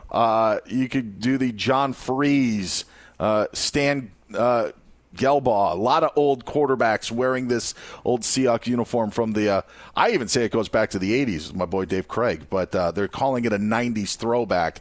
But the Seahawks offense just hasn't been doing much. And Geno Smith, in my opinion, for as great of a story as he is and how big of a part he is of that locker room, George, really hasn't been great, hasn't been a difference maker for a decent part of this team. And for as many weapons as they have and we think that they have, I think they need a little bit more from the quarterback position. They aren't getting it right now. We talked about the interception, the turnover earlier, which was a great play by the defense on a bad throw. But when you're sitting here and you're trying to make up these differences in these matchups, you're not getting it from the quarterback play right now. And Brock Purdy just threw another interception. So you've got that in that contest, which, by the way, the 49ers did not get the turnover, but the Bengals ended up giving it away, punting it back to San Francisco, and now Brock Purdy has turned it over, and the Bengals will take over in 49ers territory. It's amazing how this works. And the worst part about it, Dan, and I actually feel bad for Brock Purdy because – and I talked about this, and people called me a hater. I said, first thing is that all this, in the first 5 weeks of the season, they were anointing Brock Purdy like he was the next, between last season and beginning of this season, like he was the next Tom Brady and all of that. I was like, it can't, that's not sustainable. It is he was the beneficiary of a defense playing not good but great, and a running game, because in the first 5 games of the season, their opponents only ran the ball 87 times, Dan. 87. That means they were playing with a lead, always playing from ahead, and the media built this young man up only to tear him down later. Like the buildup was so early that it wasn't sustainable. And I just want to, and I'm not trying to pick apart your words. The part is I think you're being 100% realistic. You're not sensationalizing this at all. I don't think that the people that build him up are tearing him down. I still think they're that going to tear him down. I'm not sure if they are, because it seems like he always got 3 weeks and try to throw him in it and be like, oh God, see, look, this is why he was a 7th round pick. And no, dude, this is his 2nd season in the NFL. Well, one and a half. First full season, really. And we're going to sit here and he still has the rest of this year, one more year to develop until he gets paid. And that's when he really needs to be a franchise guy, is in a year and a half. That's when he needs to be a franchise guy, because then his salary is going to balloon. You're not going to be able to afford the rest of the team the way that you have. He's George Wrighster. I'm Dan Beyer. I want to continue this conversation. We'll also have a look at our fantasy numbers as we are live from the TireRack.com studios. That comes up in about 8 minutes or so. Right now, the Bengals have just added a touchdown. They've been able to cash in, that is, on that Niners turnover. Joe Burrow to Jamar Chase. Extra point is good. 24-10 Cincinnati over San Francisco early in the fourth. Broncos still up 14-9 on the Chiefs early in the fourth quarter. The Seahawks in Browns territory, but Geno Smith sacked by Myles Garrett on a 3rd and 10 with 6:30 to go. Browns holding on to that 20-17 lead, and the Ravens have that 21-7 lead on Arizona early in the fourth quarter. He's George Wrighster. I'm Dan Beyer. Fantasy numbers and more Brock Purdy talk next here on Fox Sports Radio. Witness the dawning of a new era in automotive luxury with a reveal unlike any other as Infiniti presents a new chapter in luxury, the premiere of the all-new 2025 Infiniti QX80. Join us March 20th live from the Edge at Hudson Yards in New York City, featuring an unforgettable performance by Grammy and Academy Award-winning singer, songwriter, and composer Jon Batiste. The all-new Infiniti QX80 is unlike any luxury SUV you've ever seen. Smart enough to anticipate your needs, even before you do. Every line, curve, and detail was thoughtfully crafted, so everything for every passenger feels just right. Don't miss it. Mark your calendars and be the first to see it March 20th at 7 p.m. Eastern, only on iHeartRadio's YouTube channel. Save the date at new-QX80.com. 2025 QX80 coming this summer. Discover BetMGM, the betting app sports fans in the capital region turn to for nonstop action all winter long. Take the excitement of football, basketball, and hockey to the next level with same-game parlays, exclusive signature bets, odds boost promos, and much more. Plus, now you can sign in, place bets, and manage your cash balance under the same BetMGM account in D.C., Maryland, and Virginia. With the same username and password throughout the DMV, it's never been easier to play with the king of sportsbooks. Download the BetMGM app today. BetMGM is an authorized gaming partner of the NBA and an official sports betting partner of the NHL. BetMGM and GameSense remind you to play responsibly and offer resources to help you make appropriate choices. Please gamble responsibly. BetMGM.com for terms and conditions. Must be 21 years of age or older to wager. Washington, D.C. only. Please gamble responsibly. Gambling problem? Call 1-800-GAMBLER. Today's episode is brought to you by the American Society of Magical Negroes, a fresh satirical comedy about a secret society of magical black people starring Justice Smith, David Allen Greer, Ann Lee Bogan, and Nicole Beyer. As an official selection of Sundance 2024, the American Society of Magical Negroes has been heralded by critics as an uproariously sharp-edged satire and a must-see. Only in theaters this Friday. Visit the American Society of Magical Negroes Film.com to get tickets now.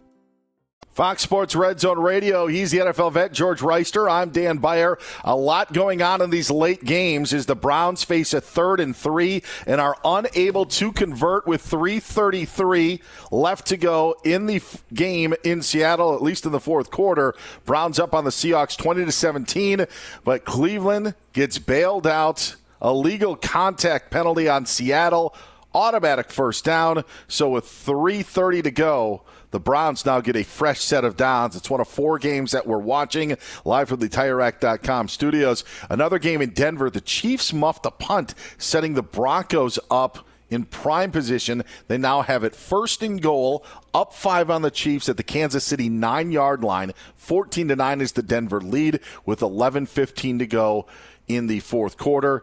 The Bengals up 14 on the Niners, 24-10 with 9 minutes left. San Francisco facing a 3rd and 5 from the Cincinnati 14. Justin Tucker's just connected on a field goal, extending the Ravens' lead over the Cardinals, 24-7. We're in the final stretch to get tickets to horse racing's biggest moment of the year. The world's best are headed to Santa Anita for the Breeders' Cup World Championships on November 3rd and 4th. The countdown begins now. Get tickets today at breederscup.com. George, time to take a look at our fantasy numbers with our executive producer, Ryan Bershinger. Say go, go, go! Fantasy hits and misses. All right, Bersh.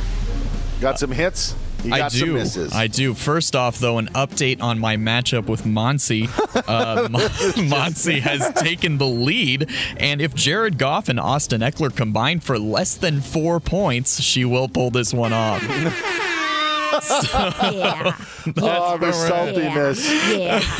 Niners just getting into the end zone. Brock Purdy to Christian McCaffrey, a touchdown. Monty does have Christian McCaffrey, so this could actually get interesting. All right, your top scoring. Let's look at these afternoon games here. Joe Burrow is your top scoring quarterback, 25 of 29 for 239 yards and 3 touchdowns. Also has 31 rushing yards for good measure. Christian McCaffrey, your top scoring running back for the afternoon now, 12 rushes for 54 yards and a touchdown on the ground. 5 catches on 6 targets for 36 yards through the air. Of course, your top scoring wide receiver for the afternoon games here is Tyler Lockett. 7 catches on 8 targets for 74 yards and a touchdown for Tyler Lockett. And David Njoku, a strong afternoon. 4 catches on 7 targets for 77 yards and a touchdown. A couple misses here in the afternoon games. Yeah, not much going for the Kansas City Chiefs.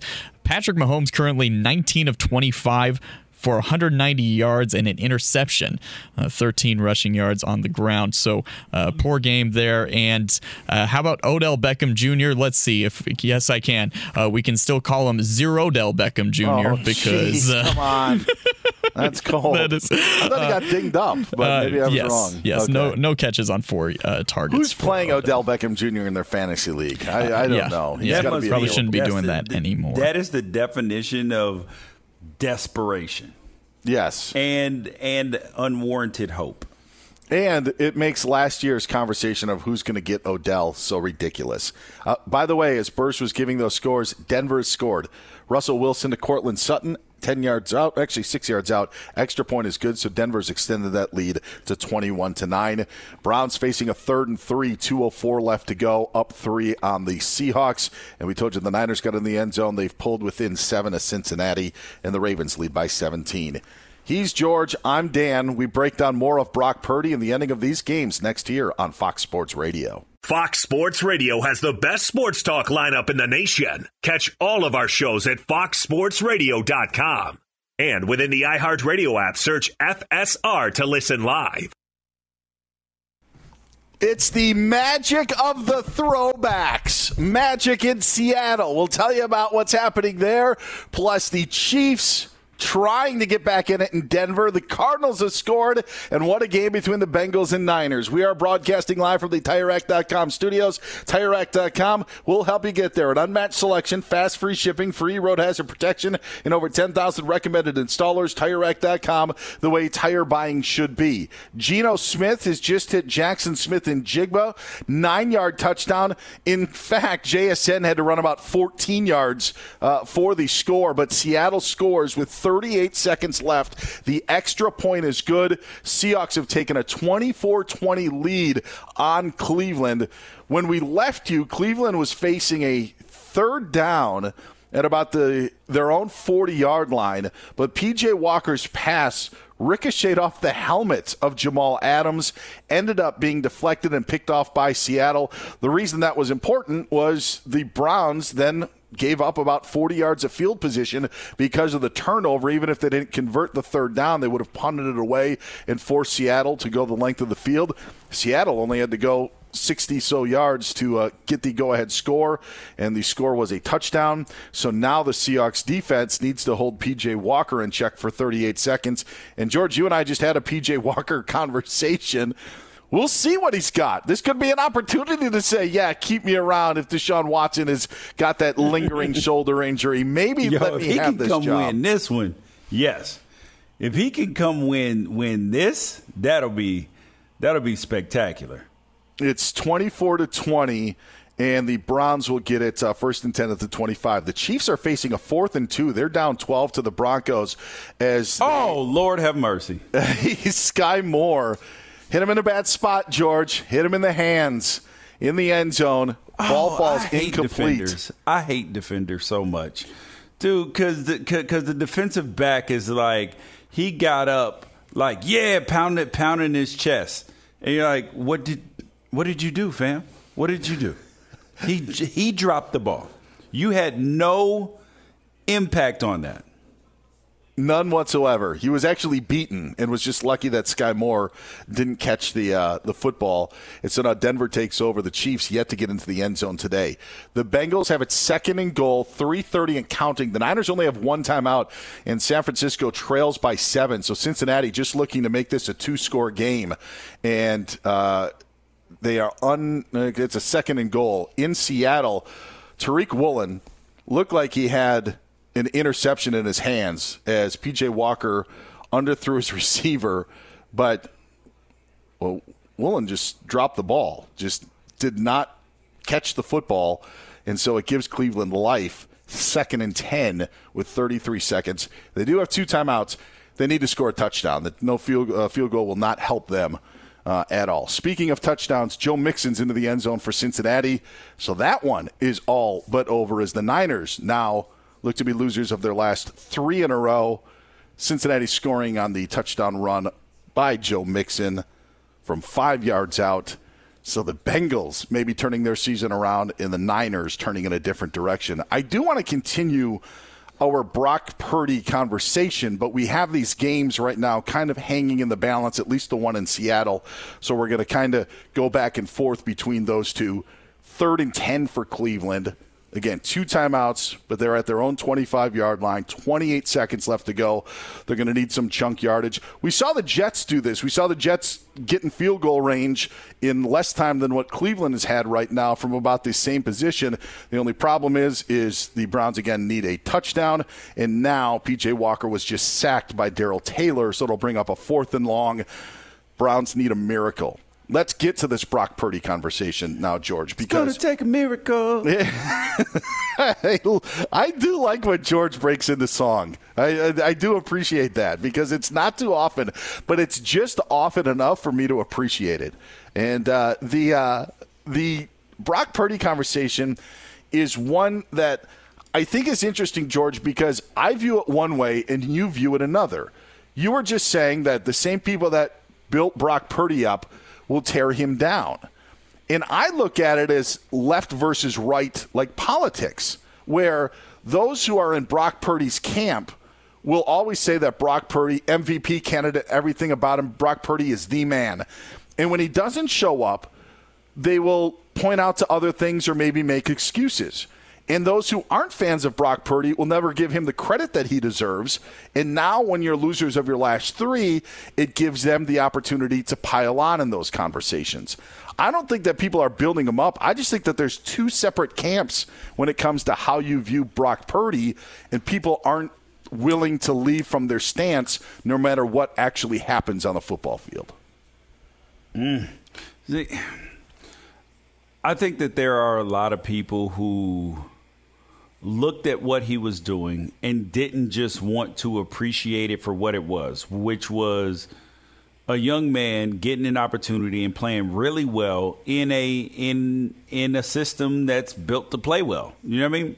Mm-hmm. And that he does deserve credit, but okay, let's halt it, because they're like, oh, he's the MVP of the league when he's not even the MVP on his team. Christian McCaffrey is the MVP of that team. And the Browns, by the way, failed to get the 4th and long, so the Seahawks will take a knee and leave with a 24-20 win. So that's pretty much over in Seattle. Go ahead, George. Yeah. Oh, and P.J. Walker is upset on the sideline, dude, and understandably so. But I just want, like, it's important to me because I've liked Brock Purdy since he was at Iowa State. And when we build people up so fast, especially, and we do this a lot in American sports, and I'm not saying that they don't do it in other places and all of that, but this is what I know in my experience is here, that we'll build you up really, really fast and set the expectation so high that then you can have people coming out here saying, oh, my God, Brock Purdy sucks. He stinks. When that's not the case. The truth always lied somewhere in the middle. He was having a Linsanity moment. And people didn't want to accept it. And when I talked about it, Dan, people were, oh, you're such a hater. If Brock Purdy was black, you'd be saying, I got all sorts of stuff, Dan. And I'm like, no, I'm just watching a guy who hadn't even played 17 full games yet. And we're anointing him like he's one of the top 10, top 5, top 10 quarterbacks in the league. And it's not that he cannot achieve that. It's that there's a long way to go before you can get even in that conversation. There are certain narratives that I think that were just not true when it came to Brock Purdy. And the first one, George, goes back to the NFC Championship game. And I know you and I have talked about this, so I apologize if I'm repeating it to you, but for anybody that may be listening to us for the first time or hasn't heard it, I feel that there was this enormous misconception that if Brock Purdy plays in the NFC Championship game, that the Niners automatically win that game. Yes. And that was not the case. Like you would have had they play the full game against the Philadelphia Eagles, and it was in the end because Purdy couldn't throw the football and Josh Johnson was knocked out of the game with a concussion, which is why the 49ers couldn't do anything. But it turned into, well, if you would have had Purdy, they would have won. And that is like not Purdy true. was Tom Brady or Purdy was Purdy was one of the top quarterbacks in the league. Like, yes, having Purdy was better than having no quarterback. You know what I mean? Yeah. Like of course, having him was better. But to think that a rookie was going to be the automatic answer for that is a little bit naive. And I always just find it funny because it discredits what the Eagles were and the type of team that they were and what the 49ers would have faced. The other point about it, which I never understood, is and it may be more about Trey Lance than it is about Brock Purdy, but Kyle Shanahan was giving Brock Purdy the starting job when we didn't even know if his elbow would be able to return. Thank you. And it's those sort of things that make you kind of just scratch your head to say, like, and that's a part of the Purdy truthers camp. You know, there's the truthers and there's the haters. That's why I think that there's just two groups on Brock Purdy, and I feel maybe you and I are in the middle, and I'm sure others are well, but we seem to hear strong, opinions from the extremes. And so the whole point of Kyle Shanahan just saying that Brock Purdy is our guy, I think kind of gave this false narrative. I never thought it was fair to Trey Lance. I don't know all of the ins and outs. There have been some rumblings and stuff of what, Trey Lance did or didn't do. But I would also say that how much of that is maybe being leaked out to fit their own narrative, I guess we'll never know. But I just never felt that Trey Lance got the opportunity that Brock Purdy was just seemingly almost automatically given. And I think that when you're given that opportunity and they've always been your guy, then maybe you do have to step up to the plate. And over these last couple of weeks, I know he's coming off of the concussion, but now you're losers of your last three, and this 49ers team now is a 5-3 football team. And they're going to be technically not even in first place in the NFC West after today because the Seahawks are going to be a half game ahead of them. Yeah, it comes down pretty quick, but I find it so unique on how many different opinions come from Brock Purdy because I just feel that there's the truthers and the haters when it comes to the Niners quarterback. Yes. Yep. And you do not want to be a hater, bro. You do not want to be a hater. You just want to, be able to recognize and appreciate when somebody when somebody is doing a good job. Mm-hmm. I think there's also now a question. Oh, Lord, another Brock Purdy turnover. Yeah. as Trey Hendrickson was able to get the sack and force the fumble. It was likely going to be too little too late anyway, as they were down 31-17. But this is also the third straight game where the 49ers have only scored 17 points.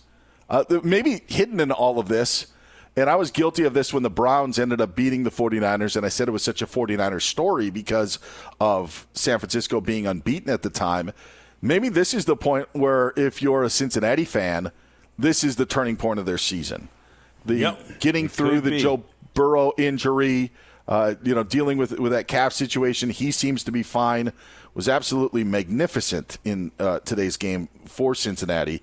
28 of 32, 283 yards and 3 touchdowns for Joe Burrow, as the Bengals are about to improve to 4-3. That may be the bigger story to come out of this, but yeah, the 49ers in the Brock Purdy push, 2 interceptions today, getting the pressure.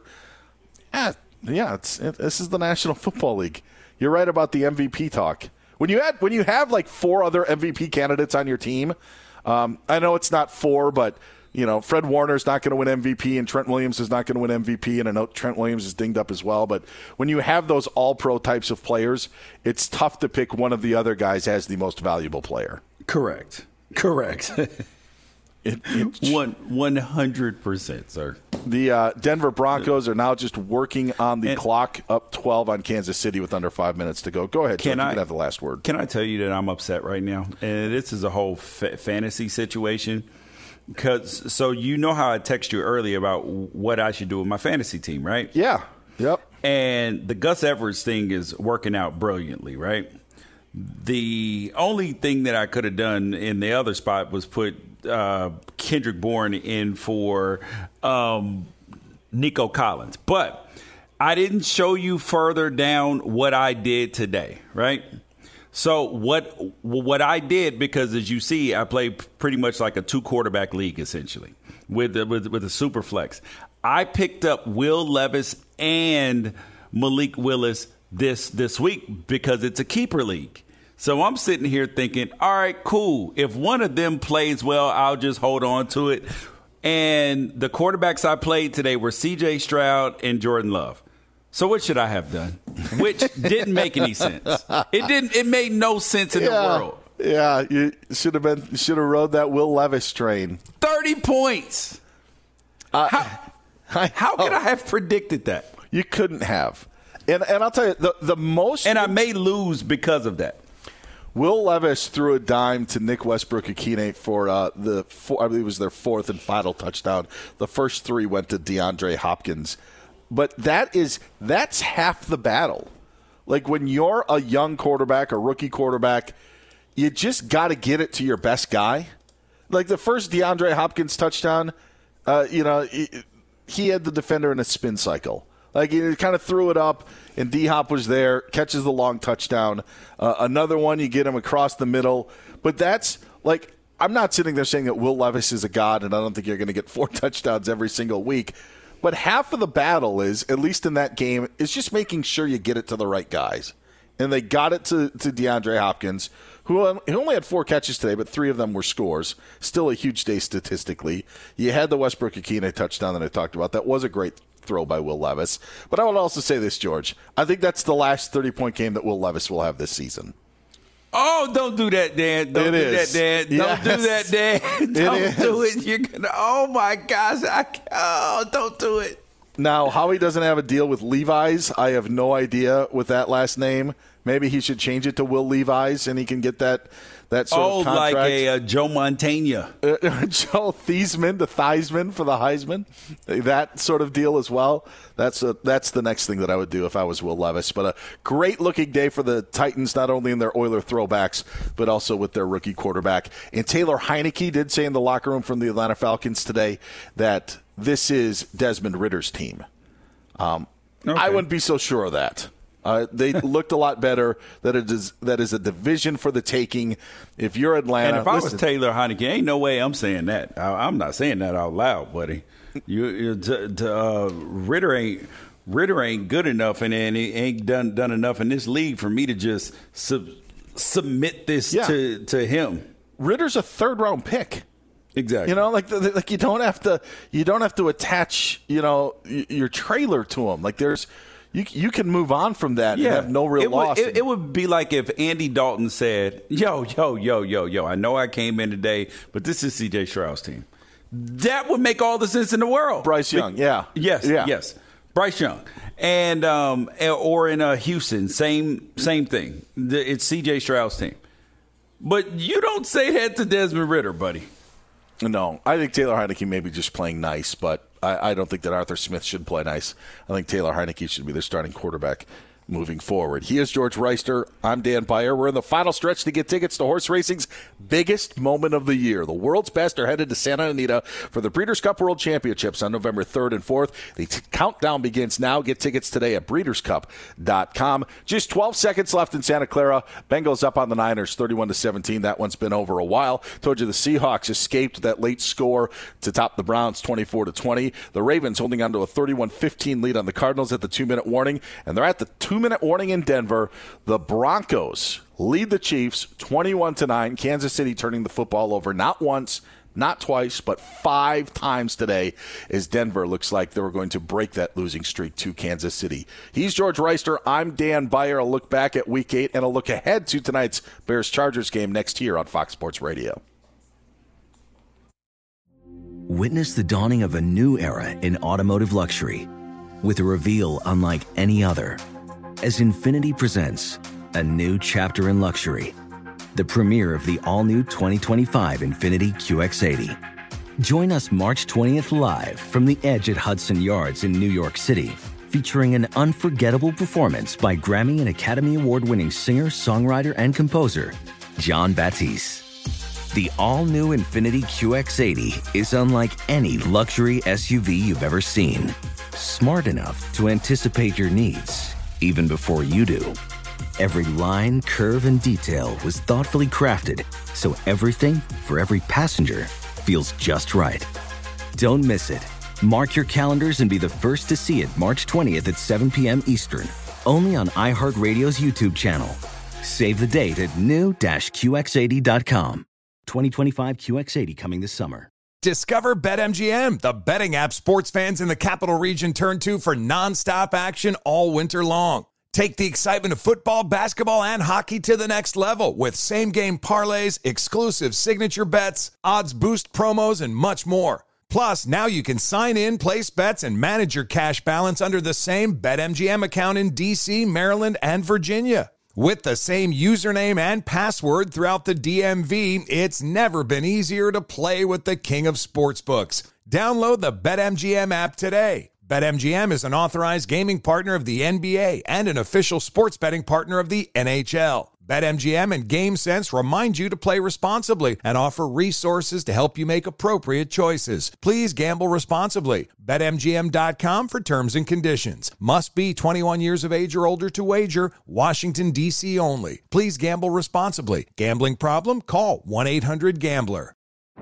Today's episode is brought to you by the American Society of Magical Negroes, a fresh satirical comedy about a secret society of magical black people starring Justice Smith, David Allen Greer, Ann Lee Bogan, and Nicole Beyer. As an official selection of Sundance 2024, the American Society of Magical Negroes has been heralded by critics as an uproariously sharp-edged satire and a must-see. Only in theaters this Friday. Visit the American Society of Magical Negroes Film.com to get tickets now.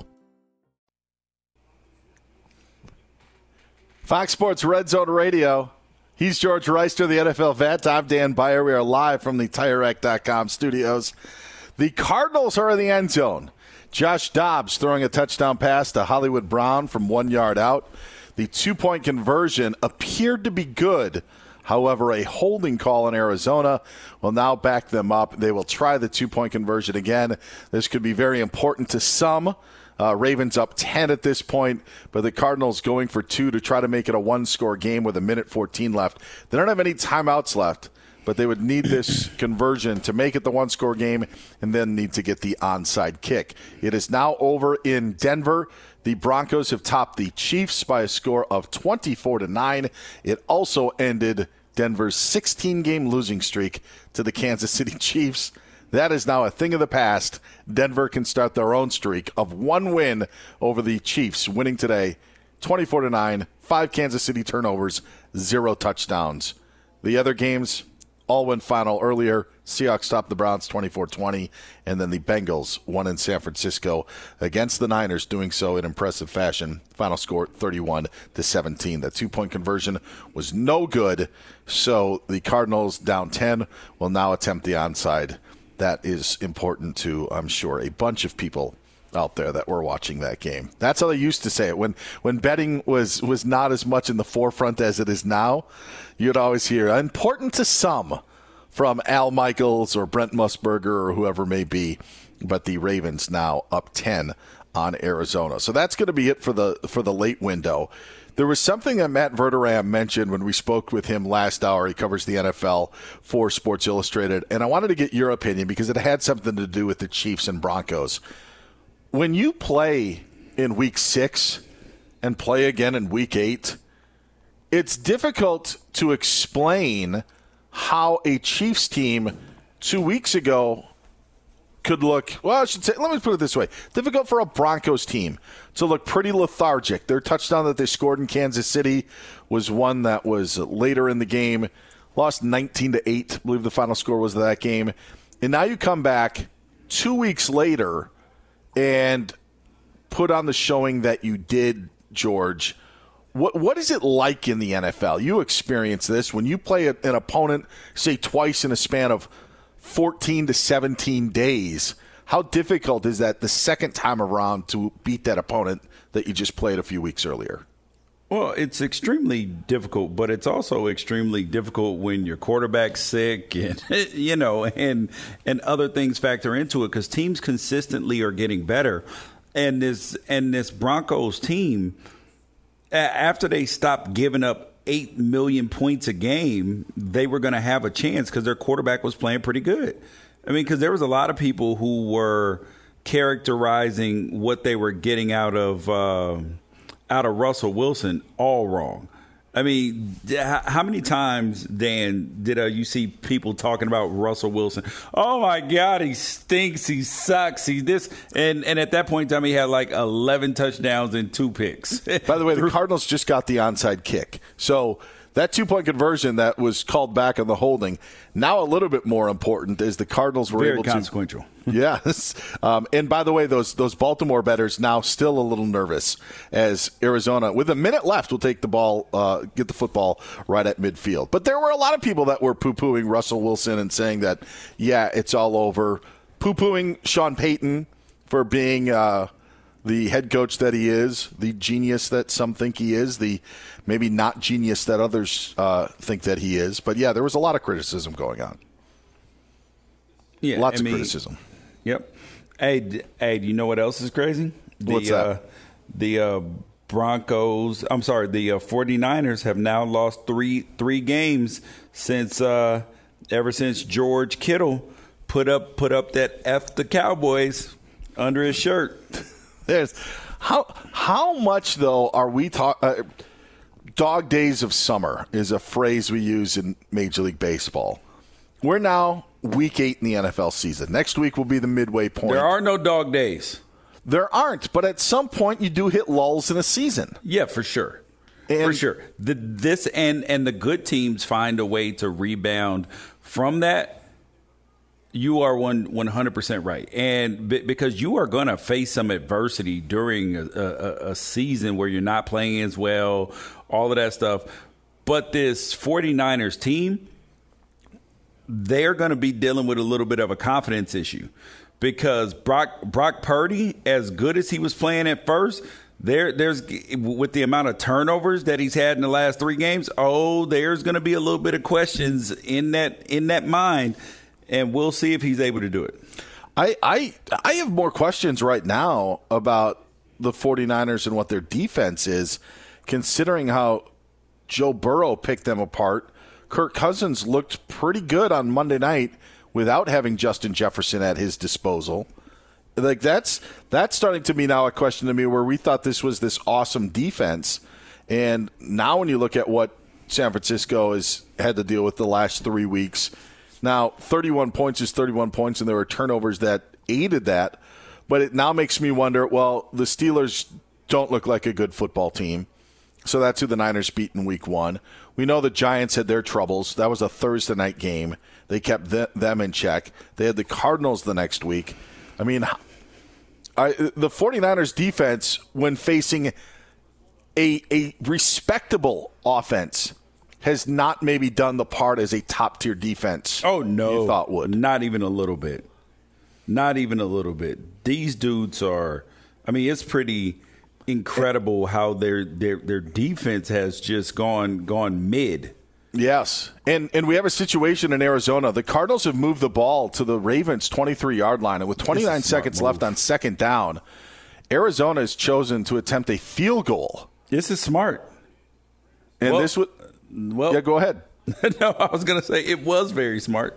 Until Matt Prater missed it, but there was a penalty, a false start on the Cardinals. So now the miss was a play that never happened, so it will repeat second down. But to your point of it being smart, it's not just Jonathan Gannon trying to screw Baltimore bettors. It's you have to leave some time for your team to get 2 scores. And so now Prater will attempt from 47 yards out instead of 42 out to try to make it a 7-point game in hopes that they can end up getting a second onside kick if Prater is successful with this kick. And Prater is successful with the kick. So those Baltimore bettors now are cursing because they are on the wrong side of the number. 31-24. What?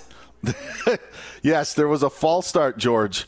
But in the end, Prater able to convert with now 26 seconds left. So you are dead on correct in saying that it's a smart play by the Cardinals. Kick the field goal now. You're going to need 2 scores because if you were trying for the touchdown, you're going to need a score anyway. And if there's only 7 seconds left on the clock, what's the point? Now you leave yourself 26 seconds, can try to get another onside.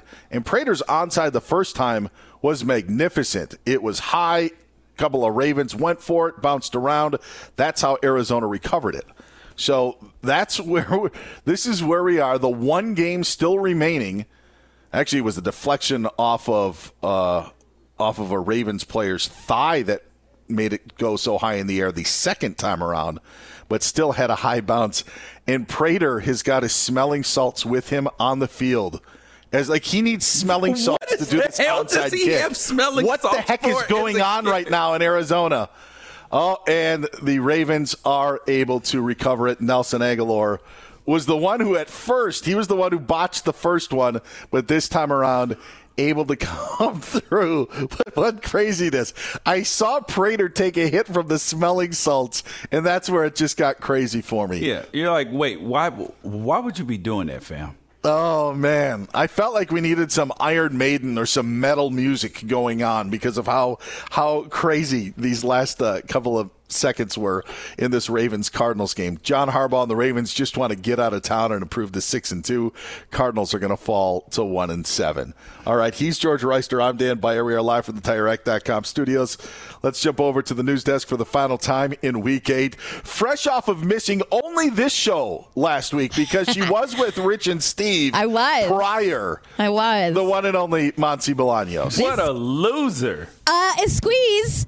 No, you're a loser. If you leave us, you lose. I had stuff to do, okay? I like Halloween, unlike you two, so I have to take advantage of Halloween things. They only last 4 weeks, you know what I'm saying? Kind of like this Ravens-Cardinals game. It feels like it's been 4 weeks. I can't believe it's just ending. Let's be real. Halloween started Thursday night for people. No, it's all month. No, you think it's all month? All month. No. Yes. No. 100%.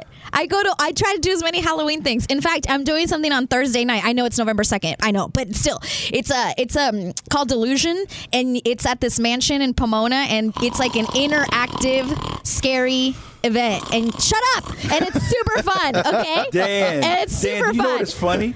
I am normally against you in these things. You could not be more right, Dan. I hate you both so much. I hate you both. I hope you trip on your way to your cars today. The Ravens officially beat the Cardinals, guys. Officially, this game did last a long time. It really felt that way. But it was Gus Edwards with a hat trick. The final score 31-24. Gus Edwards, 19 carries, 80 yards, and 3 touchdowns. So what do they call him? The bus Gus, or the bus, right? That's what they call him over there? Gus Bus. Bus, yeah. The Broncos had a 24-9 victory over the Chiefs. As you mentioned, they hadn't beat the Chiefs in like a century, and they finally got one. The Seahawks held on to beat the Browns 24-20. The Jets managed to beat the Giants earlier today in overtime. 13-10 was the final score.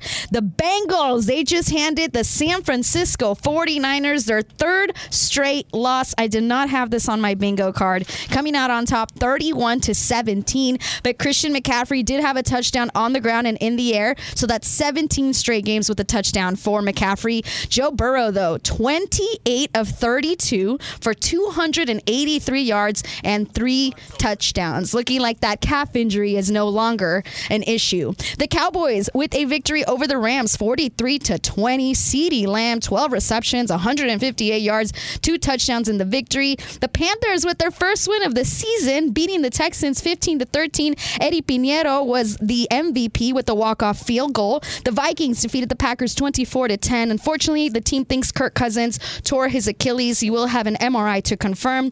The Dolphins cruised past the Patriots 31-17. Tyreek Hill is the first player in NFL history to have 1,000 or more receiving yards in the first 8 games of the season. He had 8 receptions today, 112 yards, and 1 touchdown. The Titans, they beat the Falcons 28-23. We're all going to put coffee in our mayonnaise. We're all going to do it in honor of Will Levis because of his debut. Because some of us don't even drink coffee. I've never had a cup of coffee in my life. Oh, well, we'll put mayonnaise in whatever drink you want, and we'll just... No, just put mayonnaise on my sandwich, and we're good. In his debut, 19 of 29, 238 yards, and 4 touchdowns. The Saints outscored the Colts 38-27, while the Jaguars beat the Steelers 20-10. And the Eagles held on to beat the Commanders 38-31. Eagles wide receiver A.J. Brown, the first player in NFL history with 125 or more receiving yards in 6 straight games. Today, he had 8 receptions, 130 yards, and 2 touchdowns. NBA news, James Harden expected to attend 76ers home opener tonight against the Blazers. He will join the team on the bench, according to The Athletic. Chris Paul is set to come off the bench for the first time in his 19-year career for the Warriors against the Rockets. That's 1,365 straight games that he has started. That streak has snapped. And Draymond Green makes his return to the starting lineup today for his season debut for the Warriors. Busy day, fellas. I love Halloween. You two, not so much today. How many... Yo, you were going to make... And I love Halloween. Don't you say anything about my beautiful, glorious Dia de Muertos. Dia de los Muertos? Huh? Is that what you're trying to say? Dia de los Muertos? Yeah, that one. Isn't that November 1st? I think, isn't it November 1st that day? Yeah, I don't know what day it is. I know it's right around Halloween. I know that much. I think it's the day after Halloween. Okay. Dia de los Muertos. Yes. So then you just roll one right into the other. But no, Dia de los Muertos is from the first to the second. Right. Oh, thank you. Thank you for that. But it only lasts... I didn't know if you knew. No, you're right. Thank you. But it ends on Thursday, November 2nd. It's only 2 days. Are we done with zombie talk? No. We good? Oh, Monty, great job today. Appreciate it. We'll talk to you in week 9. Okay, bye. Just if she shows up as Dylan Brooks next weekend for her Saturday show, then we've got problems. Wait, who did she dress up as? Did Dylan you Brooks. miss this entire conversation? You were here, present. Oh, listen. I like have a Dylan. Oh, this is awkward. This is awkward. I have a Dylan Brooks filter on my life. Like I dressed up as Dylan Brooks yesterday. How did you dress up as Dylan Brooks? I'm gonna need you to go to my Twitter. Would you wear some jorts? No. Better yet, go to the podcast. Listen to when we talked about this 2 hours ago, George. Yes. How about that? I was FoxSportsRadio.com. Save us all some time. Oh man. I didn't know. what she dressed up as. She actually did a great job. So she really rude. did. So she committed to the role. All right, Monty, get out of here. We don't want you to leave, but we love having you. You got to go. All right. That's Monty Bolaños. Hit her up at Monty Bolaños. George Wrighster is our NFL vet. Hit him up at George Wrighster. You can find me at Dan Beyer on Fox as we are live from the TireRack.com studios. Man, is there a change in the NFL? And Week 9 will look like we have never seen before in the National Football League. I'll explain why next here on Fox Sports Radio. Witness the dawning of a new era in automotive luxury with a reveal unlike any other as Infiniti presents a new chapter in luxury, the premiere of the all-new 2025 Infiniti QX80. Join us March 20th live from the Edge at Hudson Yards in New York City, featuring an unforgettable performance by Grammy and Academy Award-winning singer, songwriter, and composer, Jon Batiste. The all-new Infiniti QX80 is unlike any luxury SUV you've ever seen. Smart enough to anticipate your needs, even before you do. Every line, curve, and detail was thoughtfully crafted so everything for every passenger feels just right. Don't miss it. Mark your calendars and be the first to see it March 20th at 7 p.m. Eastern, only on iHeartRadio's YouTube channel. Save the date at new-QX80.com. 2025 QX80 coming this summer. Discover BetMGM, the betting app sports fans in the capital region turn to for nonstop action all winter long. Take the excitement of football, basketball, and hockey to the next level with same-game parlays, exclusive signature bets, odds boost promos, and much more. Plus, now you can sign in, place bets, and manage your cash balance under the same BetMGM account in D.C., Maryland, and Virginia. With the same username and password throughout the DMV, it's never been easier to play with the king of sportsbooks. Download the BetMGM app today. BetMGM is an authorized gaming partner of the NBA and an official sports betting partner of the NHL. BetMGM and GameSense remind you to play responsibly and offer resources to help you make appropriate choices. Please gamble responsibly. BetMGM.com for terms and conditions. Must be 21 years of age or older to wager. Washington, D.C. only. Please gamble responsibly. Gambling problem? Call 1-800-GAMBLER. Today's episode is brought to you by the American Society of Magical Negroes, a fresh satirical comedy about a secret society of magical black people starring Justice Smith, David Allen Greer, Ann Lee Bogan, and Nicole Beyer. As an official selection of Sundance 2024, the American Society of Magical Negroes has been heralded by critics as an uproariously sharp-edged satire and a must-see. Only in theaters this Friday. Visit the American Society of Magical Negroes Film.com to get tickets now.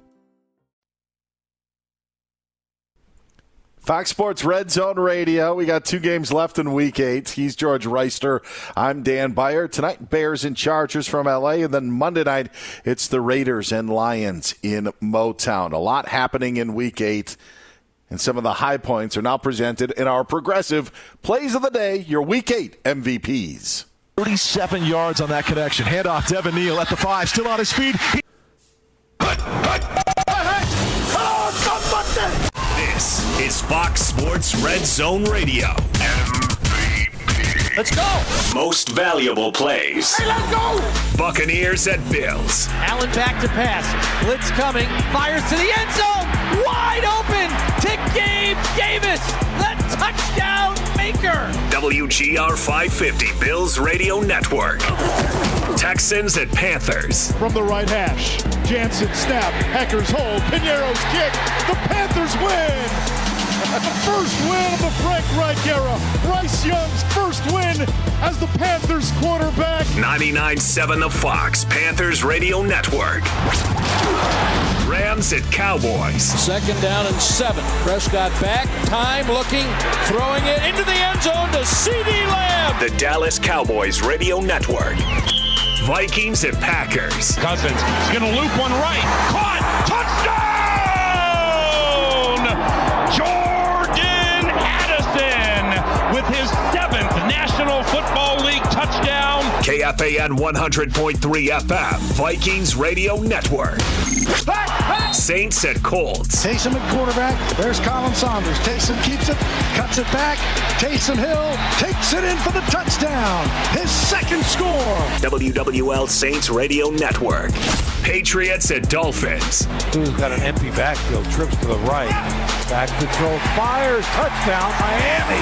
Cedric Wilson, his first touchdown of the year. Fox Sports 940 Dolphins Radio Network. Jets at Giants. Sirline ready. The snap clean, the placement down, the kick is up, and the kick hooks to the left, but it's good! Inside the left upright for Sirline, and the Jets win it in overtime, and honestly, I'm not sure how. Jets Radio Network. Falcons at Titans. End zone. Ladies and gentlemen, give him 61 yards. Touchdown, Titans. The trifecta. Levis to Hopkins. Not once, not two, but now 3 times on the afternoon. That all deserves a hell yes. WGFX 104.5 Titans Radio Network. Eagles at Commanders. 24-17. Hurts looking downfield. Hurts is going deep. Backing up. Devontae Smith. Touchdown. 94 WIP Eagles Radio Network. Ravens at Cardinals. They give us in the bus. Running to the right side, churning, pushing forward. Officials converge. One came now in. One official comes in and says touchdown. 98 Rock Ravens Radio Network. Bengals at 49ers. Purdy in the gun. Keeps the ball on his own read. He's rolling right. He throws. It is picked off. Nice. Jermaine Pratt has the ball. 700 WLW Bengals Radio Network. Browns at Seahawks. JSN. He gets the throw near side. Turns outfield. Got a blocker. Touchdown. Seahawks. DK Metcalf with a great block. Seahawks Radio Network. Chiefs at Broncos. Russell in the pocket. Throws the ball back in the end zone. Touchdown Denver. Cortland Sutton. KOA 850 AM and 94.1 FM Broncos Radio Network. The most valuable plays. Skibbles for everybody. This is Fox Football Sunday. Those are the Progressive plays of the day for Week 8 in the NFL, brought to you by Progressive Insurance. Progressive makes bundling easy and affordable. Get a multi-policy discount by combining your motorcycle, RV, boat, ATV, and more. All your protection in one place. Bundle and save at Progressive.com. He is George Wrighster. I'm Dan Beyer. Before I get your thoughts on Bears-Chargers, the NFL actually read my mind. They just sent a tweet out with a snapshot of the top of the AFC standings. 4 teams right now at 6-2. Chiefs would have the number 1 seed if the playoffs started today. The Dolphins would be second, Jacksonville third, Ravens fourth. Dolphins and Chiefs play next week in Germany. Crazy. Could be one of our games of the year of the National Football League, and it's going to be, right smack dab in front of all of our German friends. Don't anticipate that. This game is going to be it's going to be a one-sided affair. In favor of the Chiefs. They are going to be hosting the AFC Championship game for the 6th consecutive year. It's just death, taxes, and them hosting the AFC Championship game. No panic in George's voice. I think we'll see a shootout in that game. I'll take the Dolphins, and then when we can reconvene next week. Did you just say that? I love the 2 Florida teams. I love the Dolphins, and I love the Jaguars, the way that things are going right now. Jacksonville's been through the ringer. What on earth? What good team have the Dolphins beat? I don't care. That offense has You don't care if they've only played 2 teams with a pulse, and they got beat up both times. All right, Chargers, big favorites tonight against the Bears. Who do you like in L.A.? Bagent or Herbert? Herbert. I knew that. You never thought in your life you'd have a Bagent. It's Bagent. I'll take the Bears to at least cover tonight and make it interesting. He's George. I'm Dan. We'll talk to you in Week 9. Have a good one. Infiniti presents a new chapter in luxury, the premiere of the all-new 2025 Infiniti QX80, live March 20th from the Edge at Hudson Yards in New York City, featuring a performance by John Batiste. The all-new 2025 Infiniti QX80 is an SUV designed to help every passenger feel just right. Be the first to see it March 20th at 7 p.m. Eastern, only on iHeartRadio's YouTube channel. Save the date at new-QX80.com. Don't miss it. 2025 QX80 coming this summer. Today's episode is brought to you by the American Society of Magical Negroes, a fresh satirical comedy about a secret society of magical black people starring Justice Smith, David Allen Greer, Ann Lee Bogan, and Nicole Beyer. As an official selection of Sundance 2024, the American Society of Magical Negroes has been heralded by critics as an uproariously sharp-edged satire and a must-see. Only in theaters this Friday. Visit the American Society of Magical Negroes Film.com to get tickets now. Welcome to 500 Greatest Songs, a podcast based on Rolling Stone's hugely popular, influential, and sometimes controversial list. I'm Brittany Spanos. And I'm Rob Sheffield. We're here to shed light on the greatest songs ever made and discover what makes them so great. From classics like Fleetwood Mac's Dreams to the Ronettes' Be My Baby, and modern-day classics like The Killer's Mr. Brightside. Listen to Rolling Stone's 500 Greatest Songs on the iHeart Radio app, Apple Podcasts, or wherever you get your podcasts.